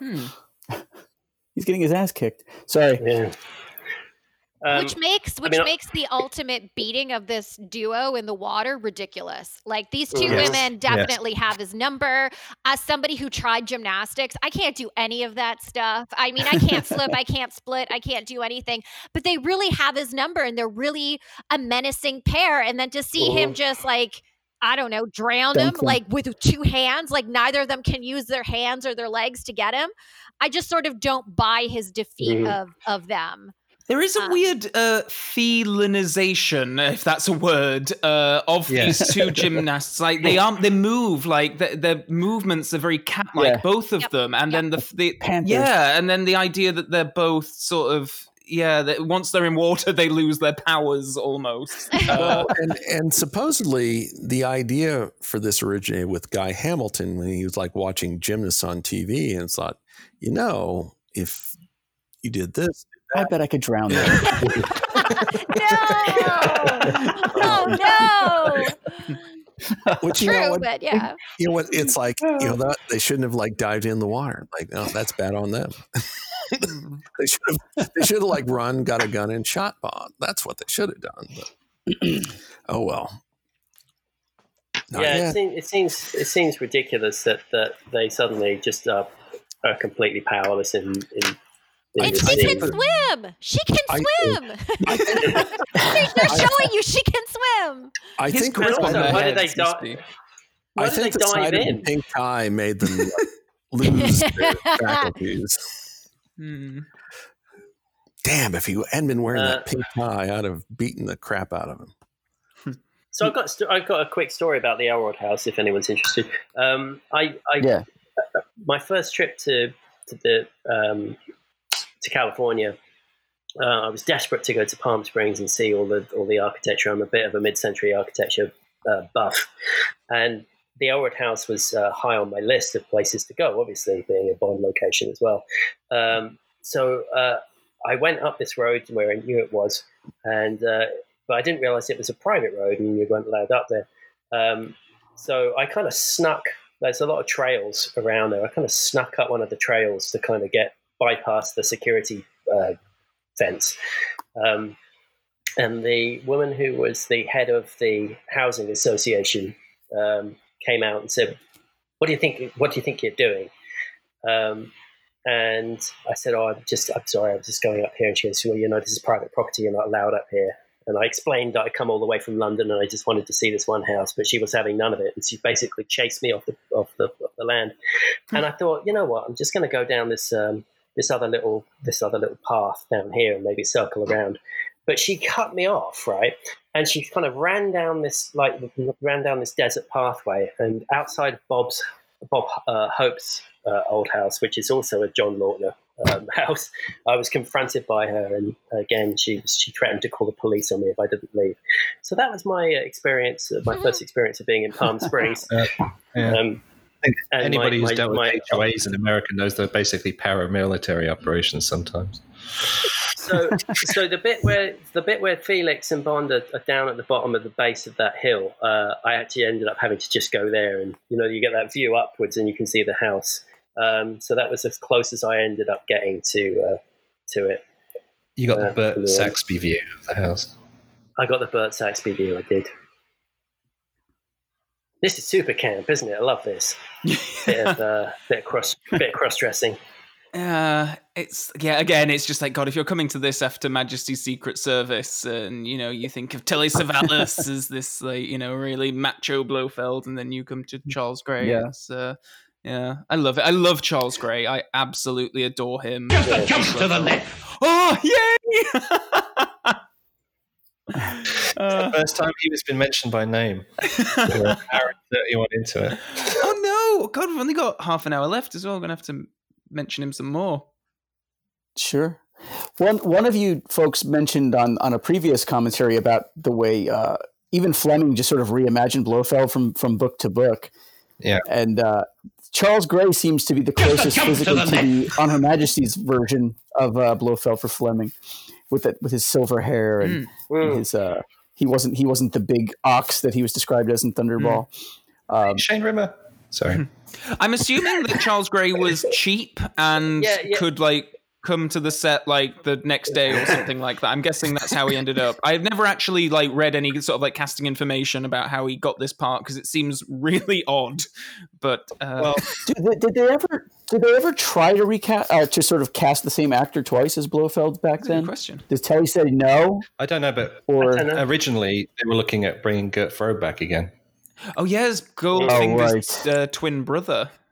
Yeah. Yes, that's right. Yes, that was back during the Maybaum phase of scripting, because they kept talking about we've got to get back to Goldfinger, and when they were doing Majesties, some of the early drafts, they had the idea of Goldfinger's twin brother, and they dropped it, but then they brought it back in the early drafts of this, and there's supposed to be a line where Auric, you so. And some line like that, which you couldn't get away with today, but that was one of the lines. Jeez. Wasn't the unpublished interview about casting this movie with somebody who worked on it? We won't name them, but their comment was, above all, cheap. Well, they were paying Connery so much money, they had to economize somewhere. Yeah.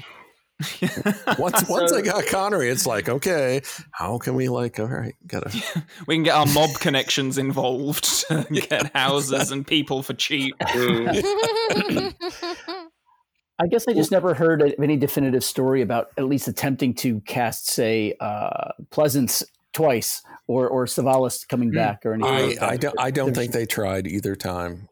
I don't think Pleasance. Not a priority. Yeah, I don't think Pleasance would have come back, would he?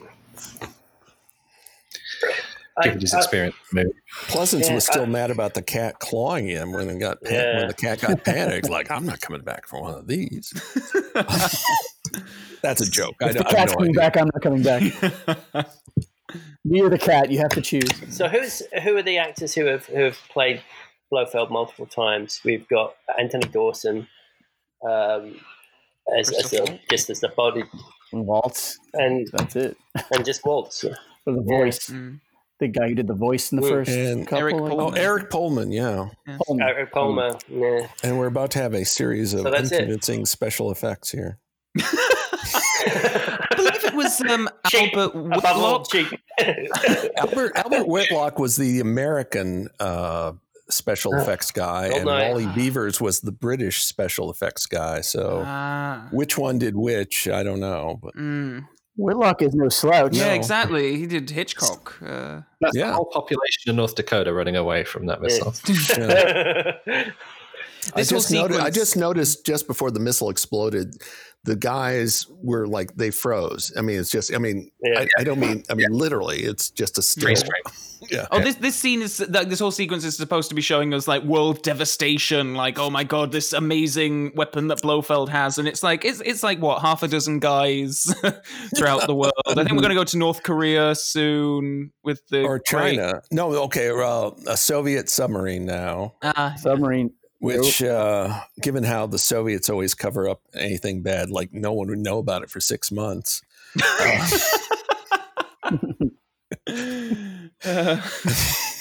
Sorry. General Gogol on the telephone to Triple X. We've lost another submarine. At that point, Gogol was just a colonel. So it's another one of the rare movies where a nuclear weapon actually goes off. So, by the way, do we consider Norman Burton to be the worst Felix? Yeah. He's got the worst gig. I mean, he's probably given quite a lot probably to the do, most and unmemorable. Yeah. Worst is probably too harsh, but yeah, it's just he's just kind of there. I mean, I got the impression he was cast to make Connery look better. I was like, okay, this is in China. Yeah. And that same squashed mushroom cloud. Yeah. And Bond's fiddling with that missile model again. Like, he's really got a thing for that. He's thinking, I should have grabbed it and threw it. It's his souvenir that the one thing that he took from the movie and his paycheck. That's right. That's a special part of Connery's contract. You get to take any prop. He was going to give it to Cubby Broccoli as a chair. It's rare that you get a set that is so used 360 like this. You know, you see, you're seeing usually you get a set. Yeah, you usually get like just the kind of the three walls, so to speak, hence the fourth wall breaking kind of. Coming up, thing. I think this is actually probably Jimmy Dean's best line because. Baja? I don't have anything in Baja. It's so funny. Yeah, it's great. I think everyone says that. It's the code word. It's almost right up with Kai Kai Cairo as a memorable line. Yeah. So how do you guys feel? mopping the helipad? Sorry, small detail. No, but it sort of connects to how do you feel about this oil rig being the final spot where the climax is happening versus other locales or Bond eventually going to space. Like, do you feel as though it's special and spectacular, or it's just it's there? The second it's there. It's there. We could get it because it was it had been closed off. But this sequence, I just want to make a quick comment. The unsung hero of this film is a helicopter pilot named James W. Gavin.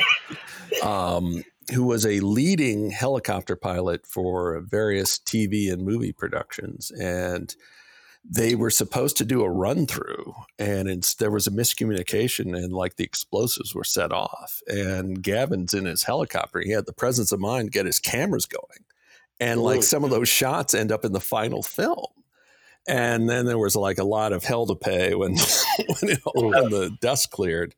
I do love the "if in doubt, ask" sign. Yes, that's brilliant. Blofeld in his penthouse, no qualms about safety. But Yeah. if it's his oil rig.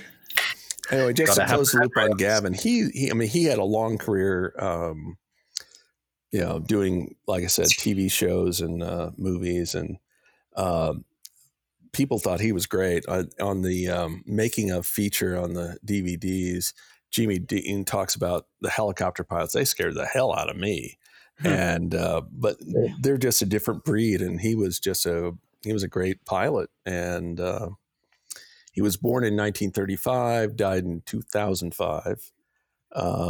Anyway, just well respected in the field. So he worked on this film.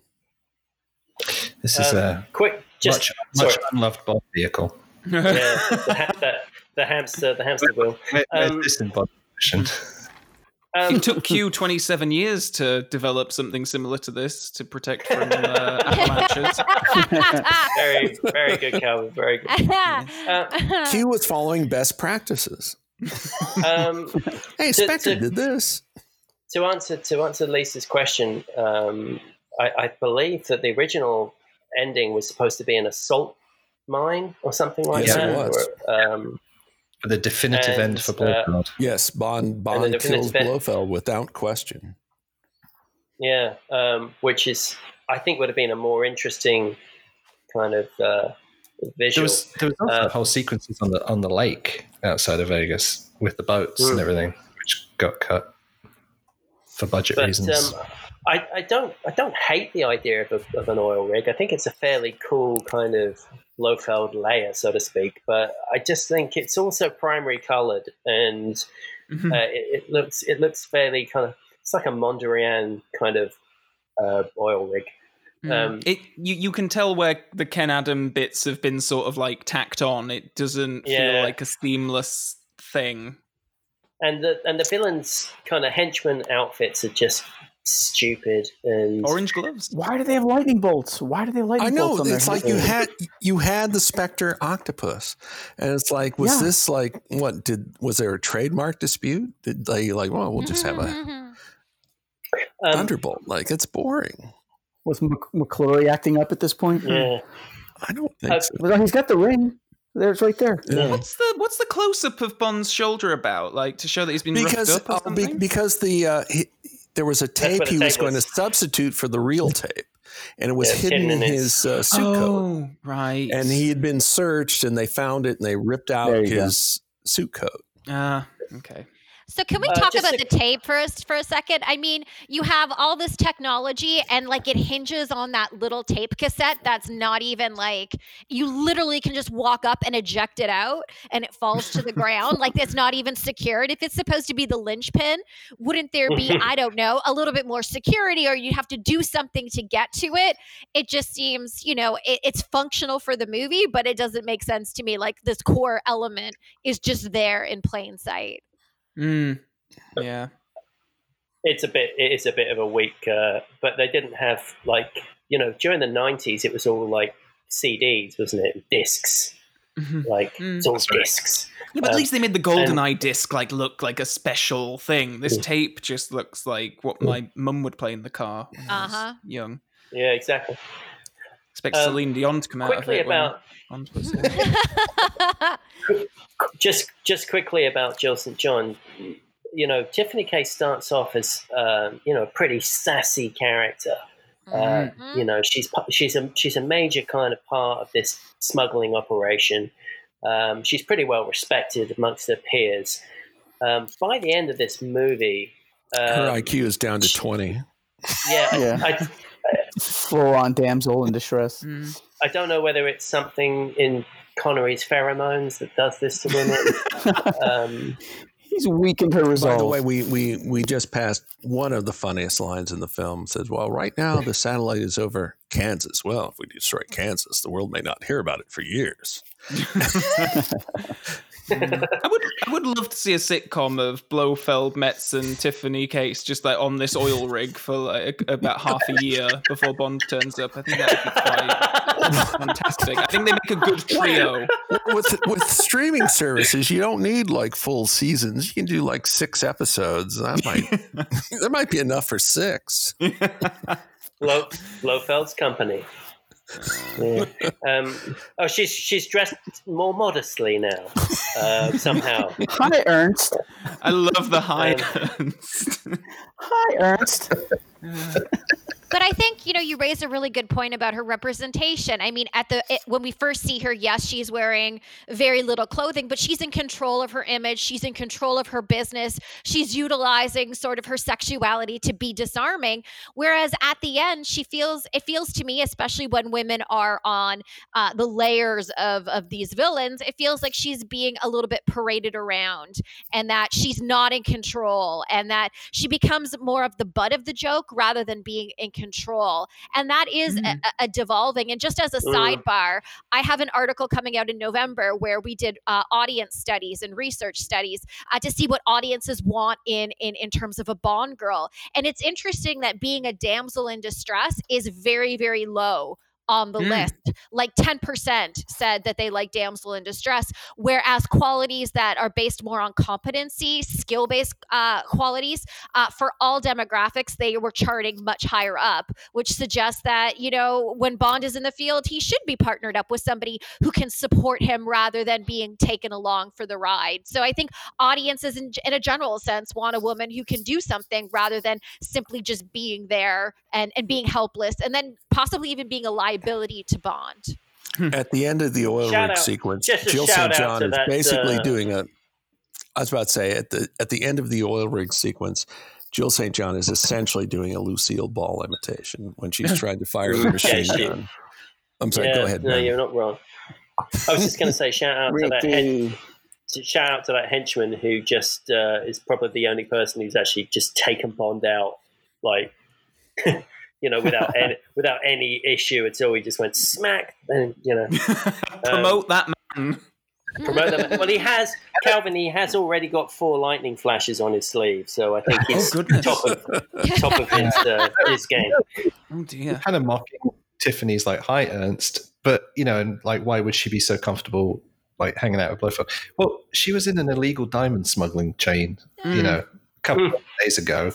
Why are they even keeping her alive? Like, why is she even like? He does just sort of like take her along after Las Vegas for like, well, come on then, and Charles Gray, being the very camp man he is, I don't think that he's having any kind of illicit thoughts about her. Yeah. This is getting very Majesty's, isn't it? This is very Majesty's Secret Service, isn't it? You've got like the helicopters coming in, members of the distinguished press. Distinguished members of the world press coming in, and then Bond is put into an easily escapable storage cupboard. That's the new line from IKEA. But it does remind me slightly of Majesty's, like the whole kind of the escape sequence for Bond, getting out of this little storage room. The attack helicopters. It's very Piz Gloria. And it opens the question when we talk about, is this a film that's supposed to come after On Her Majesty's Secret Service, or is this a film that, and is supposed to come after You Only Live Twice? And is it remaking and reworking in some senses, that end scene in order to rework the ending? And well, if it is, I don't know. The answer is yes. It's kind of however you want to play it, I think. There's more than one if in doubt ask sign. There's that one. Yeah. There's another one. And there was another sign when Bond was going into that. There was a problem employee 6 months ago. There was another sign when Bond was going into that area they locked him in, says, no pollution, not any. Yeah. If in doubt, there's 2 of them just in case you had any doubt about if you had any doubt. iPhone in the back pocket there. Let me see your iPhone 10, please. He's from Star Wars. Great sideburns. I think the to your point, Lisa, it is interesting. They are kind of reworking this ending, but he dies just like that. They are sort of reworking this ending, but one of the things they didn't kind of really do particularly well was resolve Blofeld's demise, and and it's just kind of like. So in that sense, I guess it's a failure. We don't get any closure on this at all, really. Bad visual effects. Yeah. Well, we sort of do in the beginning of For Your Eyes Only, in a wink sort of way. But Sure. But here it's like the fact that the Bond Blofeld showdown comes down to like Bond at a crane and Blofeld's just be like, stop it. Don't do that. Stop it. Lower away. Lower. Not Lower up. away. oh, the Bathos sub. Famous. We'll see here in a minute was done by George Barris, who also did the Batmobile. And that sub does have an octopus love on that. it, Bill. Yeah, it does. It does. Some real sloppy branding happening. I love that Calvin pointed out his famous last words. Are not like, I'll see you dead for this, Bond, or anything like that. It's like, lower. Just like such a shit kind of last line from Bogart. It's marginally worse than I'll buy you a delicatessen in stainless steel, but neither are excellent exit lines. No, they're not. I still don't know what that means. Apparently, it's I still don't know. Still an in-joke. It's an Italian-American thing. It's a mafia thing, I think, isn't it, Bill? I like that Cubby Broccoli was so bothered that no one would get the alimentary canal line, but that delicatessen was like, it's going in. My Italian friends will appreciate that. Oh, God. And let's not forget about Uncle Pat. Oh, I'll forget about him. But never mind. I do love the Blofeld's rankings. Oh, sorry, go on, Ben. I was just going to say, I love the ranking systems on this. You've got the standard kind of stormtroopers in blue, and then you've got like the SS stormtroopers in black. Like it's. I've just been silly there. Really, I just think it's kind of stupid. Sorry, go ahead. I was just going to say the Ian Fleming Foundation also has the Bathos sub with the little Spectre octopus. I think it was at the Bond in Motion exhibit. Yeah. Okay. The guy Connery just threw out is a stunt guy named Dick Crockett, who was a longtime associate of Blake Edwards, working both behind and in front of the camera. He played Gerald Ford in a Pink Panther movie. Very weak as well. All it took him was that 2 foot tall, drop out of the crane to be passed out. That was it.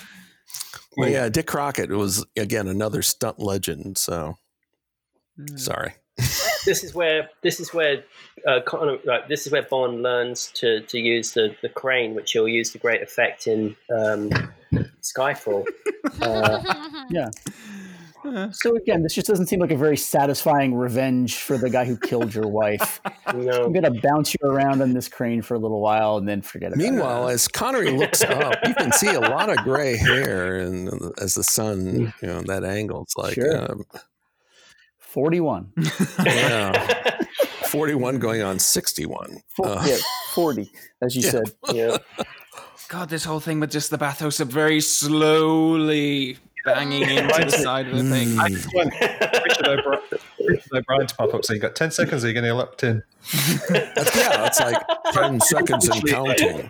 Okay. Here's Jill St. John doing her Lucille Ball imitation, about to fire the machine gun. And here we go.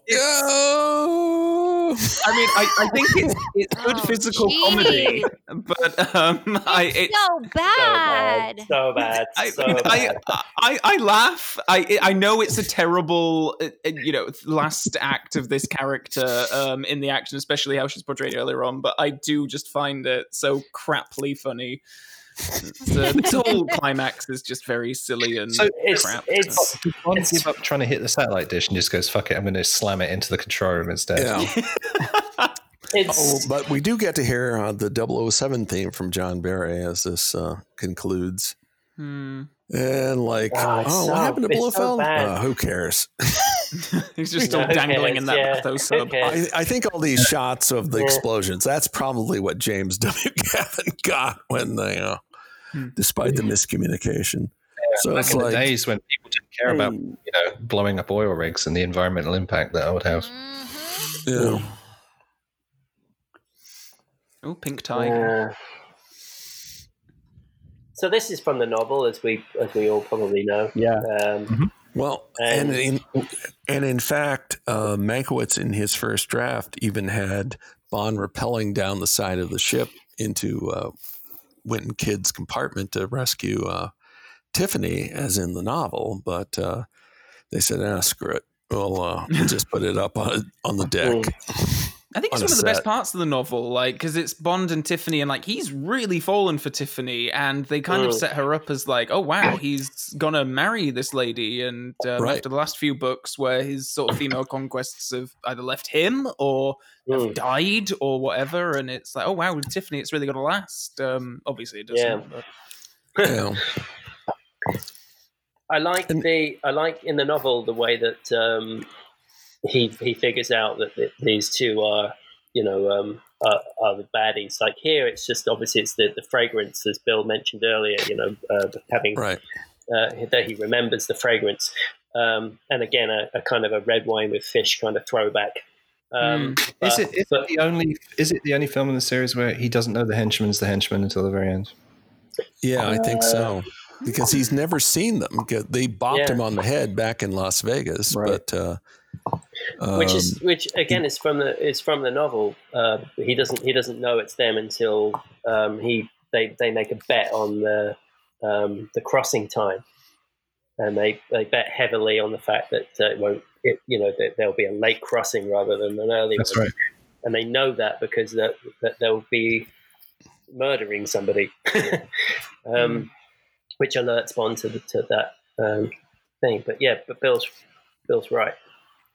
Meanwhile, Winton Kidd, they presumably don't have an employer now. I guess this is just for professional reasons. Like, we're going to get this guy. For fun. Were breadsticks a delicacy in 1971? I've never really focused on the breadsticks on that tray, but it seems like a very elaborate way of presenting breadsticks. Maybe. I was 13. I can't really tell you. I don't think breadsticks have ever been a delicacy. Sorry. I was just going to say, do you think that they're following through on the contract? Because I've watched a couple of other assassin shows where a contract is a contract, and even if your employer dies, your reputation is based on fulfilling it. Yeah. Maybe I'm just reading too much into it, and I've seen too many of these. But it's just as reasonable an explanation as anything else. Okay, Moonton Rothschild is a claret. That's your red wine with fish kind of reference. Yeah. Yeah, no, it's a very kind of again, it's Bond knowing his wine that basically saves the day. Connery's pain face. That's actually a very, very cool way to dispose of somebody, like the and some of those shots are actually George Leach instead of Putter Smith, but yeah.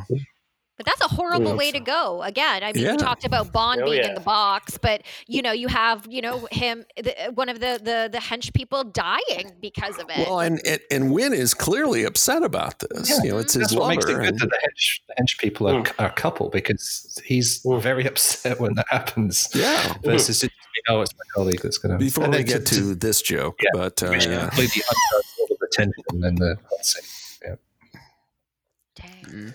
And he left with his tail between his legs. Ah, dear. When we open our Bond restaurant at the Bond theme park, we're going to have a bomb surprise. Bomb surprise, yeah. The lead. Quiche. Quiche. Red wine with fish. Be on the menu, yeah. But Obama Surprise has to be at the lead of the dessert menu. Oh, yeah. Well, I'm very glad that I spent 3 hours researching the Mafia connections last night. I felt like that really was time well spent. Well, I'm glad you did, Ben, because we gave us some interesting sidelights to go to. Oh, yeah, meaning more that I didn't get to use any of it. It's interesting that Aston Martin gets a credit there. even though for like one scene, essentially. Wow. That essentially as a visual joke in the when Q's on the phone to Bond. We have a few seconds left, Ben, if you want to tell us any stories about the Mafia. I think I might leave it for another podcast because it is a genuinely very interesting story. But I think we'll have that as a cliffhanger as the credits end. The credits roll. We've got a cliffhanger. So they knew they were going to do Live and Let Die, but they had no idea who was going to be in it. Yeah. You know what? I think there was like a little edit in there. Like I'm thinking that Live and Let Die reference was maybe a last minute thing. Because it's like I may be wrong, but it looked to me like there was like this little snip. And then you saw that, the end of Diamonds Are Forever and James Bond will be back in Live and Let Die. Oh, you're right. Yeah, there's a slight fade to black and then...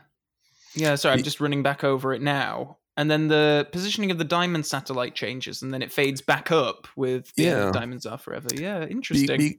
Because Mankiewicz in the Live and Let Die making of featurette talked about Broccoli and company approached him like, okay, here are several books. What do you want to do? And then he said, I want to do Live and Let Die because it would be controversial. I don't know if that explains that little edit, but I wouldn't be surprised. Anyway. So what do we think about this film and where it ranks in the Bond pantheon? Well, I'll go first and say it ranks dead last. Oh, dead last? Wow. Whoa. Last. Okay. Yeah. There's actually, I think, more redeeming features in The Man with the Golden Gun because Christopher Lee's performance, I think, is better. But the locations are a bit more exotic. But there's not much between them as far as bottom of the rankings go. I think. Well, I don't think it's aged very well, Diamonds, at all. In fact, the longer we go, the more stale and just like bad milk. Really. Well, can I talk about it from the perspective of the time? Oh, yes. Which I'm not disagreeing with anything you said, James, about the weakness of the film. But like, I got to tell you, when the idea Connery is coming back, whoa, it was like, and in fact, in the summer of 71, I saw this ad for this Sean Connery movie called The Anderson Tape. Is this the Bond film? Oh, it's not the Bond film. I still saw it, but like Connery's coming back, really? I mean, people, it was a hangover from the 60s spy craze, definitely. But the idea that Connery was coming back, like everybody like kind of like brushed Majesties off to the side. And well, it just really seemed like a big thing at the time. It wasn't hard to brush Majesty's aside when all the publicity did exactly that. Yeah. Right? Like pretend that didn't happen. The real James Bond is back, way to go, kind of back your own product, right?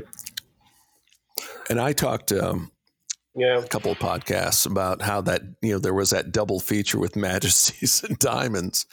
And it was like, so by that time, it's like 72 or 3. And it was definitely before Live and Let Die came out. And like, I could enjoy them, but like, at that age, like 2 years, if you get 2 years older between like 13 and 15, like, that's a lot of time at that age.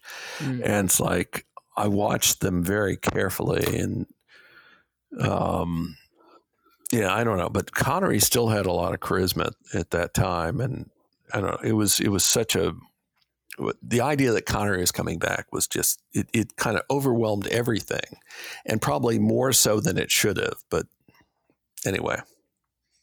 Well, to the point that it actually gutted the budget to the detriment of the film as well. Right. Because we didn't actually see what should have been. We should have had some kind of resolution of the whole Blofeld thing, but we didn't. Yeah, I think that's one of the things that I really dislike about the film. It isn't so much the campiness, and although I don't particularly like that about the film. Tonally, I don't really like it, but more than anything else, it's just that there's no resolution to it. You've just sat through, hours of all of this kind of narrative, plus the fact that you've had several films building up Blofeld as a villain, and then a previous film where you see the most egregious thing that he can do to Bond, killing his wife. And all of this setup over several films, over a decade of kind of, building this guy up to be the most evil person possible, and he's just left in a submarine. I just would have liked there to have been a more kind of decisive ending to it. Well, it's also the disconnect to the showdown. I mean, Bond's in a machine pulling levers. Blofeld's in a capsule getting swung around. They're not even looking at each other in the eye. No, it's not satisfying. It's not satisfying at all. And genuinely, the things that I like most about this film are the Alrod house, the set of Blofeld's kind of penthouse set. And I'm drawing a blank on anything really else. I mean, it's, there are some, Wint and Kidd are quite, kind of good value, but those are the things that I kind of get most out of it. A bit of Ken Adam and a bit of John Lautner. You know what? I would also say that John Barry delivers a great score. The problem with the film, it had a Christmas release. So when the soundtrack came out, they went and have the soundtrack come out at the same time the movie did. And the original soundtrack had maybe music from maybe half the film. And there was in 2003, there was like a expanded version that was much better. It really is a good soundtrack, but the original soundtrack release is kind of lame because it just like 3 of the 12 tracks are like variations on Diamonds Are Forever instrumental. So something like that. I will say that, I think, you're right, Bill. I will add that to my comment. I think that Barry's score is great, and I do like the opening track. I think it's actually it's a really nice song. I don't know where Phil and Lisa are gonna land on this, but if I may be the sole positive voice for Diamonds Are Forever on the podcast, so I'll go ahead and give my wrap up now, which I should preface by saying that Diamonds Are Forever, along with Moonraker, was the VHS double bill that got me into Bond in the first place. So I do have a soft spot for this film, and it probably accounts for a lot of my taste when it comes to Bond, that I saw those 2 films first and was still like, I want to know more about this franchise. But I completely agree with your criticisms. Like, it is a completely unsatisfactory ending. If you're watching these things in order and this is the 7th film that you come to, God, it must be so disappointing to have that as the, to follow up Majesty's Secret Service with this is really kind of miserable. However, I do think that the script, while the plot is really kind of all over the place, I do think that the dialogue in this is especially good. Just like little witticisms and moments and comebacks, and I think it really excels in that. So I think it does well in those little moments, and I do love the campness of it. Like Charles. Just a jump to the net. Gray. Yep, I was. sorry.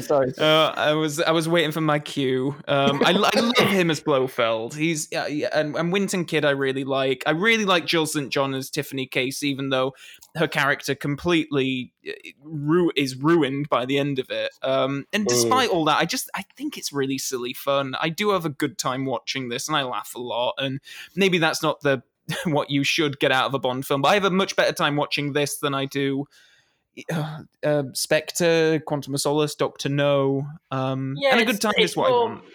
Yeah, I agree, Calvin. It's at least kind of more fun. There is definitely a sense of fun about it. If you're looking at it from an ITV Sunday afternoon movie. Yeah, 100%. It's definitely something, like a Boxing Day movie it's a lot more enjoyable tonally, I guess, than say something like Spectre or Quantum of Solace. So I'll concede that point, definitely. I guess I'll go next. I don't really know how I feel about this film because there are elements about it that I really enjoy, and I think Ben has brought up, some of the highlights. I think that there is some fun. I mean, I'm someone who likes Man with the Golden Gun, and when we get to it, I know that it's problematic, but that is a film that I grew up with, so there's that sense of nostalgia that tugs at my heartstring with that film.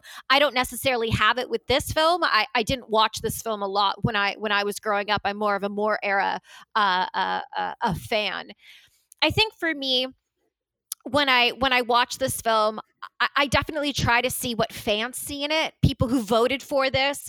What can I take? What is of value? But I'm constantly pushed up or pressed up against just these little images of things that I find problematic that are sort of puncturing the bubble that I'm trying to create, or punctuating it.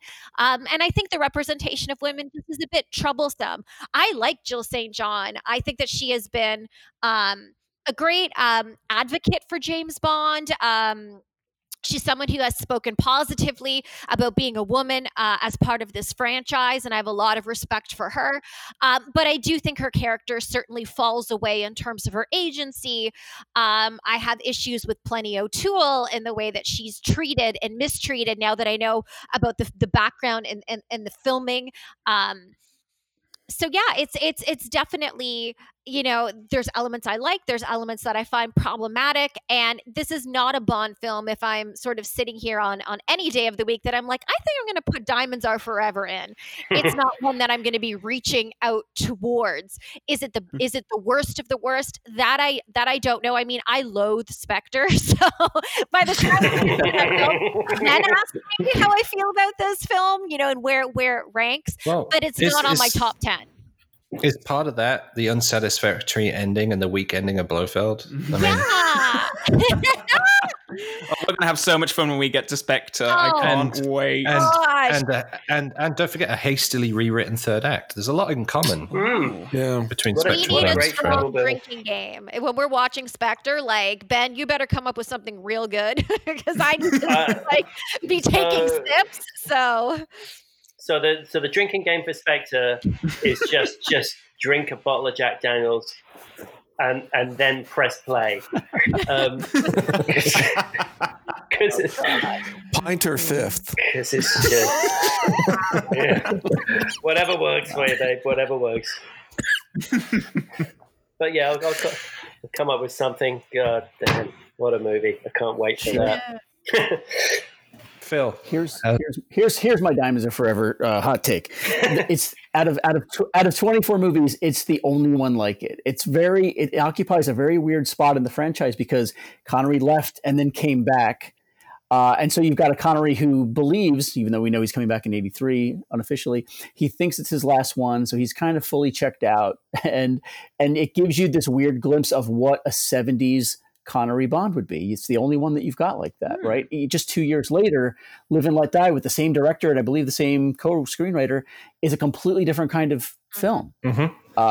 And there's just something that's weirdly singular about Diamonds Are Forever that makes me feel like it's a glimpse into an alternate reality where Connery kept doing them into the 70s. And I sort of appreciate it as an outlier for that reason.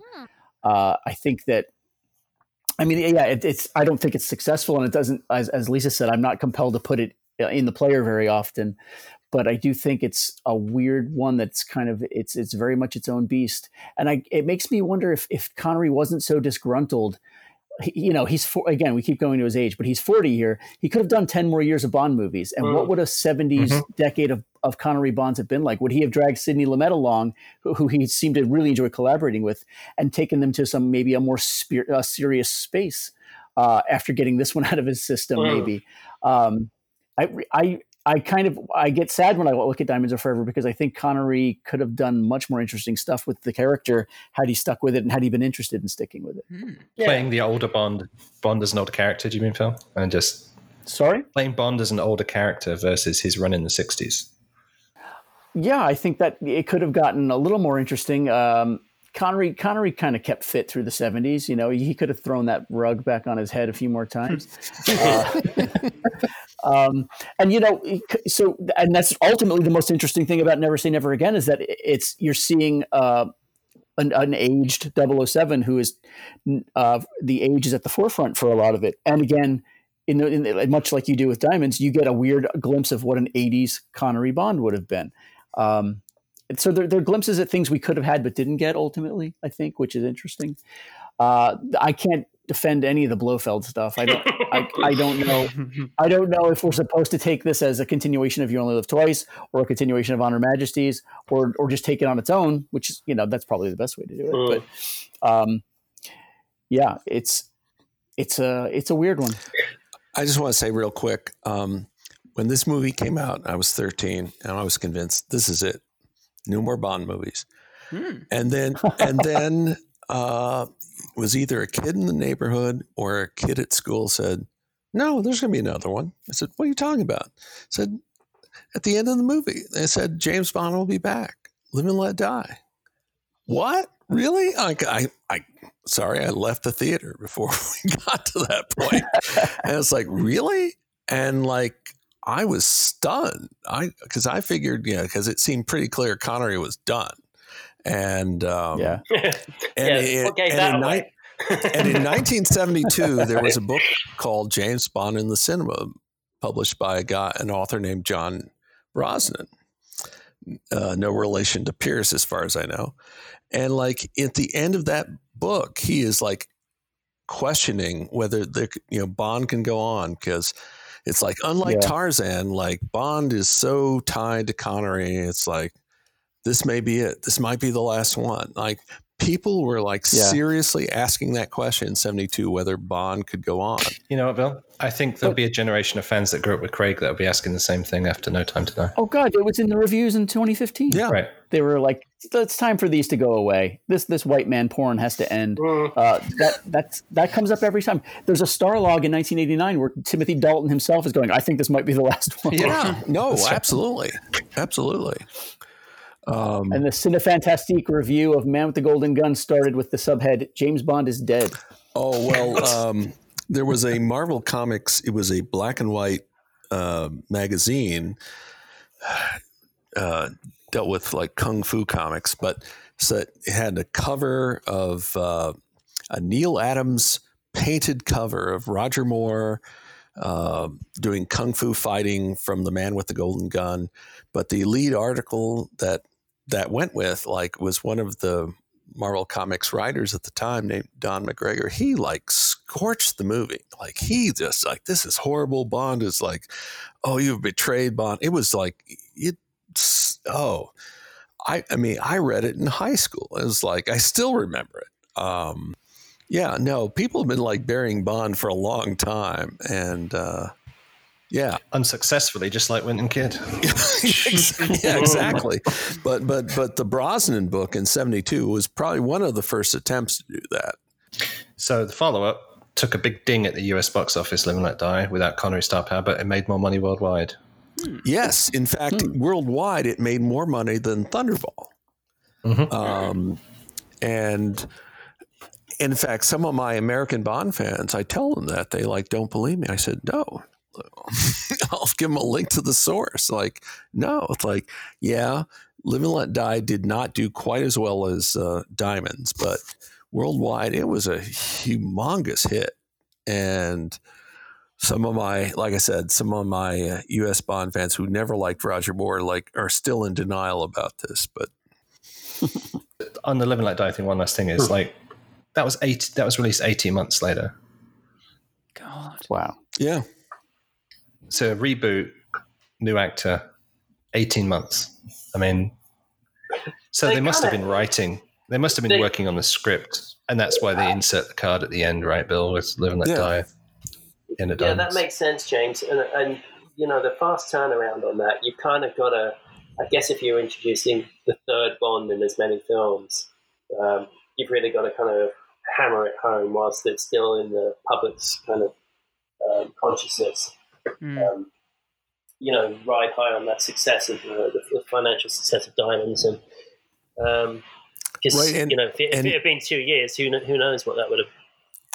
And Mankiewicz said he made a kind of an attempt to entice Connery. Well, it's got a boat chase, it's got this, and then Connery said, "Forget it, I'm not coming back. I'm going to go make those 2 movies that MGM pre-greenlit for me, right?" Yeah. Well, UA and only one got made called The Offense, and which was directed by Sidney Lumet. And Anderson Tapes, or was that?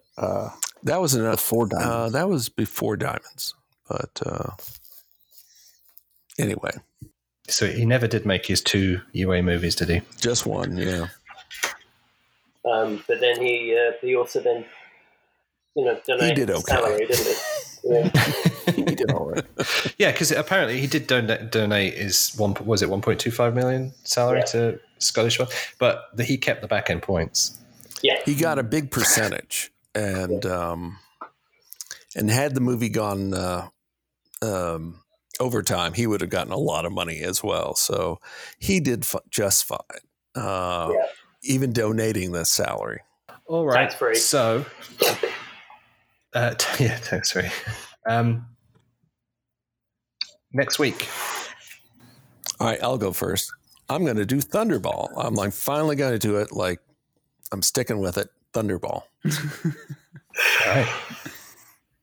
Phil, you want to throw one in? Guest winner? Sure. I was going to say Thunderball, so I'll just say Spectre instead. No. Bring it. No. No. You're going to have to do it eventually. All right, Lisa, what would you like? Tomorrow Never Dies. Let's get Michelle Yeoh out here to kick butt. Right. Let's have it. Let's have it done. Yeah, we can sign off on the Brosnan era. Yeah. All right, Ben, you can potentially split the vote for somebody here with your choice. So I had 2 picks, and they've both been picked. So I'm gonna. Oh God, I guess I'll go with The Man with the Golden Gun. Ooh. All right. Yeah. So there's no actor split this week, which would be interesting. Yeah, that's why I've particularly chosen it. It's not. David's got a 50-50 chance of a good week. Tomorrow Never Dies has a lot of interesting subjects to talk about. So if that gets picked, I'm there. Yeah, me too. I'm all over it. I think it's a great movie, and I love Michelle Yeoh. She's great. So I'm looking forward to actually doing that movie. But I'm also looking forward to Thunderball when it does come around, despite the underwater sequences. We'll come up with a strategy to keep ourselves entertained during that. Got a Rubik's Cube ready. Right. Oh goodness! I've got a 2,000-piece jigsaw puzzle that I could do. Yeah. So you know what? We managed to get through a whole week without a klaxon. So thanks, guys. Yeah. I was about to say 2 episodes in a row without the klaxon. That's it. Yeah, I haven't edited. But I haven't edited the last one yet. So might sneak one in. I'm pretty sure there's no reason to bring in the klaxon for that. Yeah, you're just going to add one in to make Bill's comment now look like that's right. look silly. All right, guys. Thanks very much. We'll see you next week. Bye. Yeah. Bye. Take care. Diamonds are forever. They are all I need to please me. They can stimulate and tease me. They won't leave in the night. I've no fear that they might desert me. Diamonds are forever. Hold one up and then caress it. Touch it, stroke it and undress it. I can see every part, nothing hides in the heart to hurt me. I don't need love, for what good will love do me? Diamonds never lie to me, for when love's gone, their lives to run.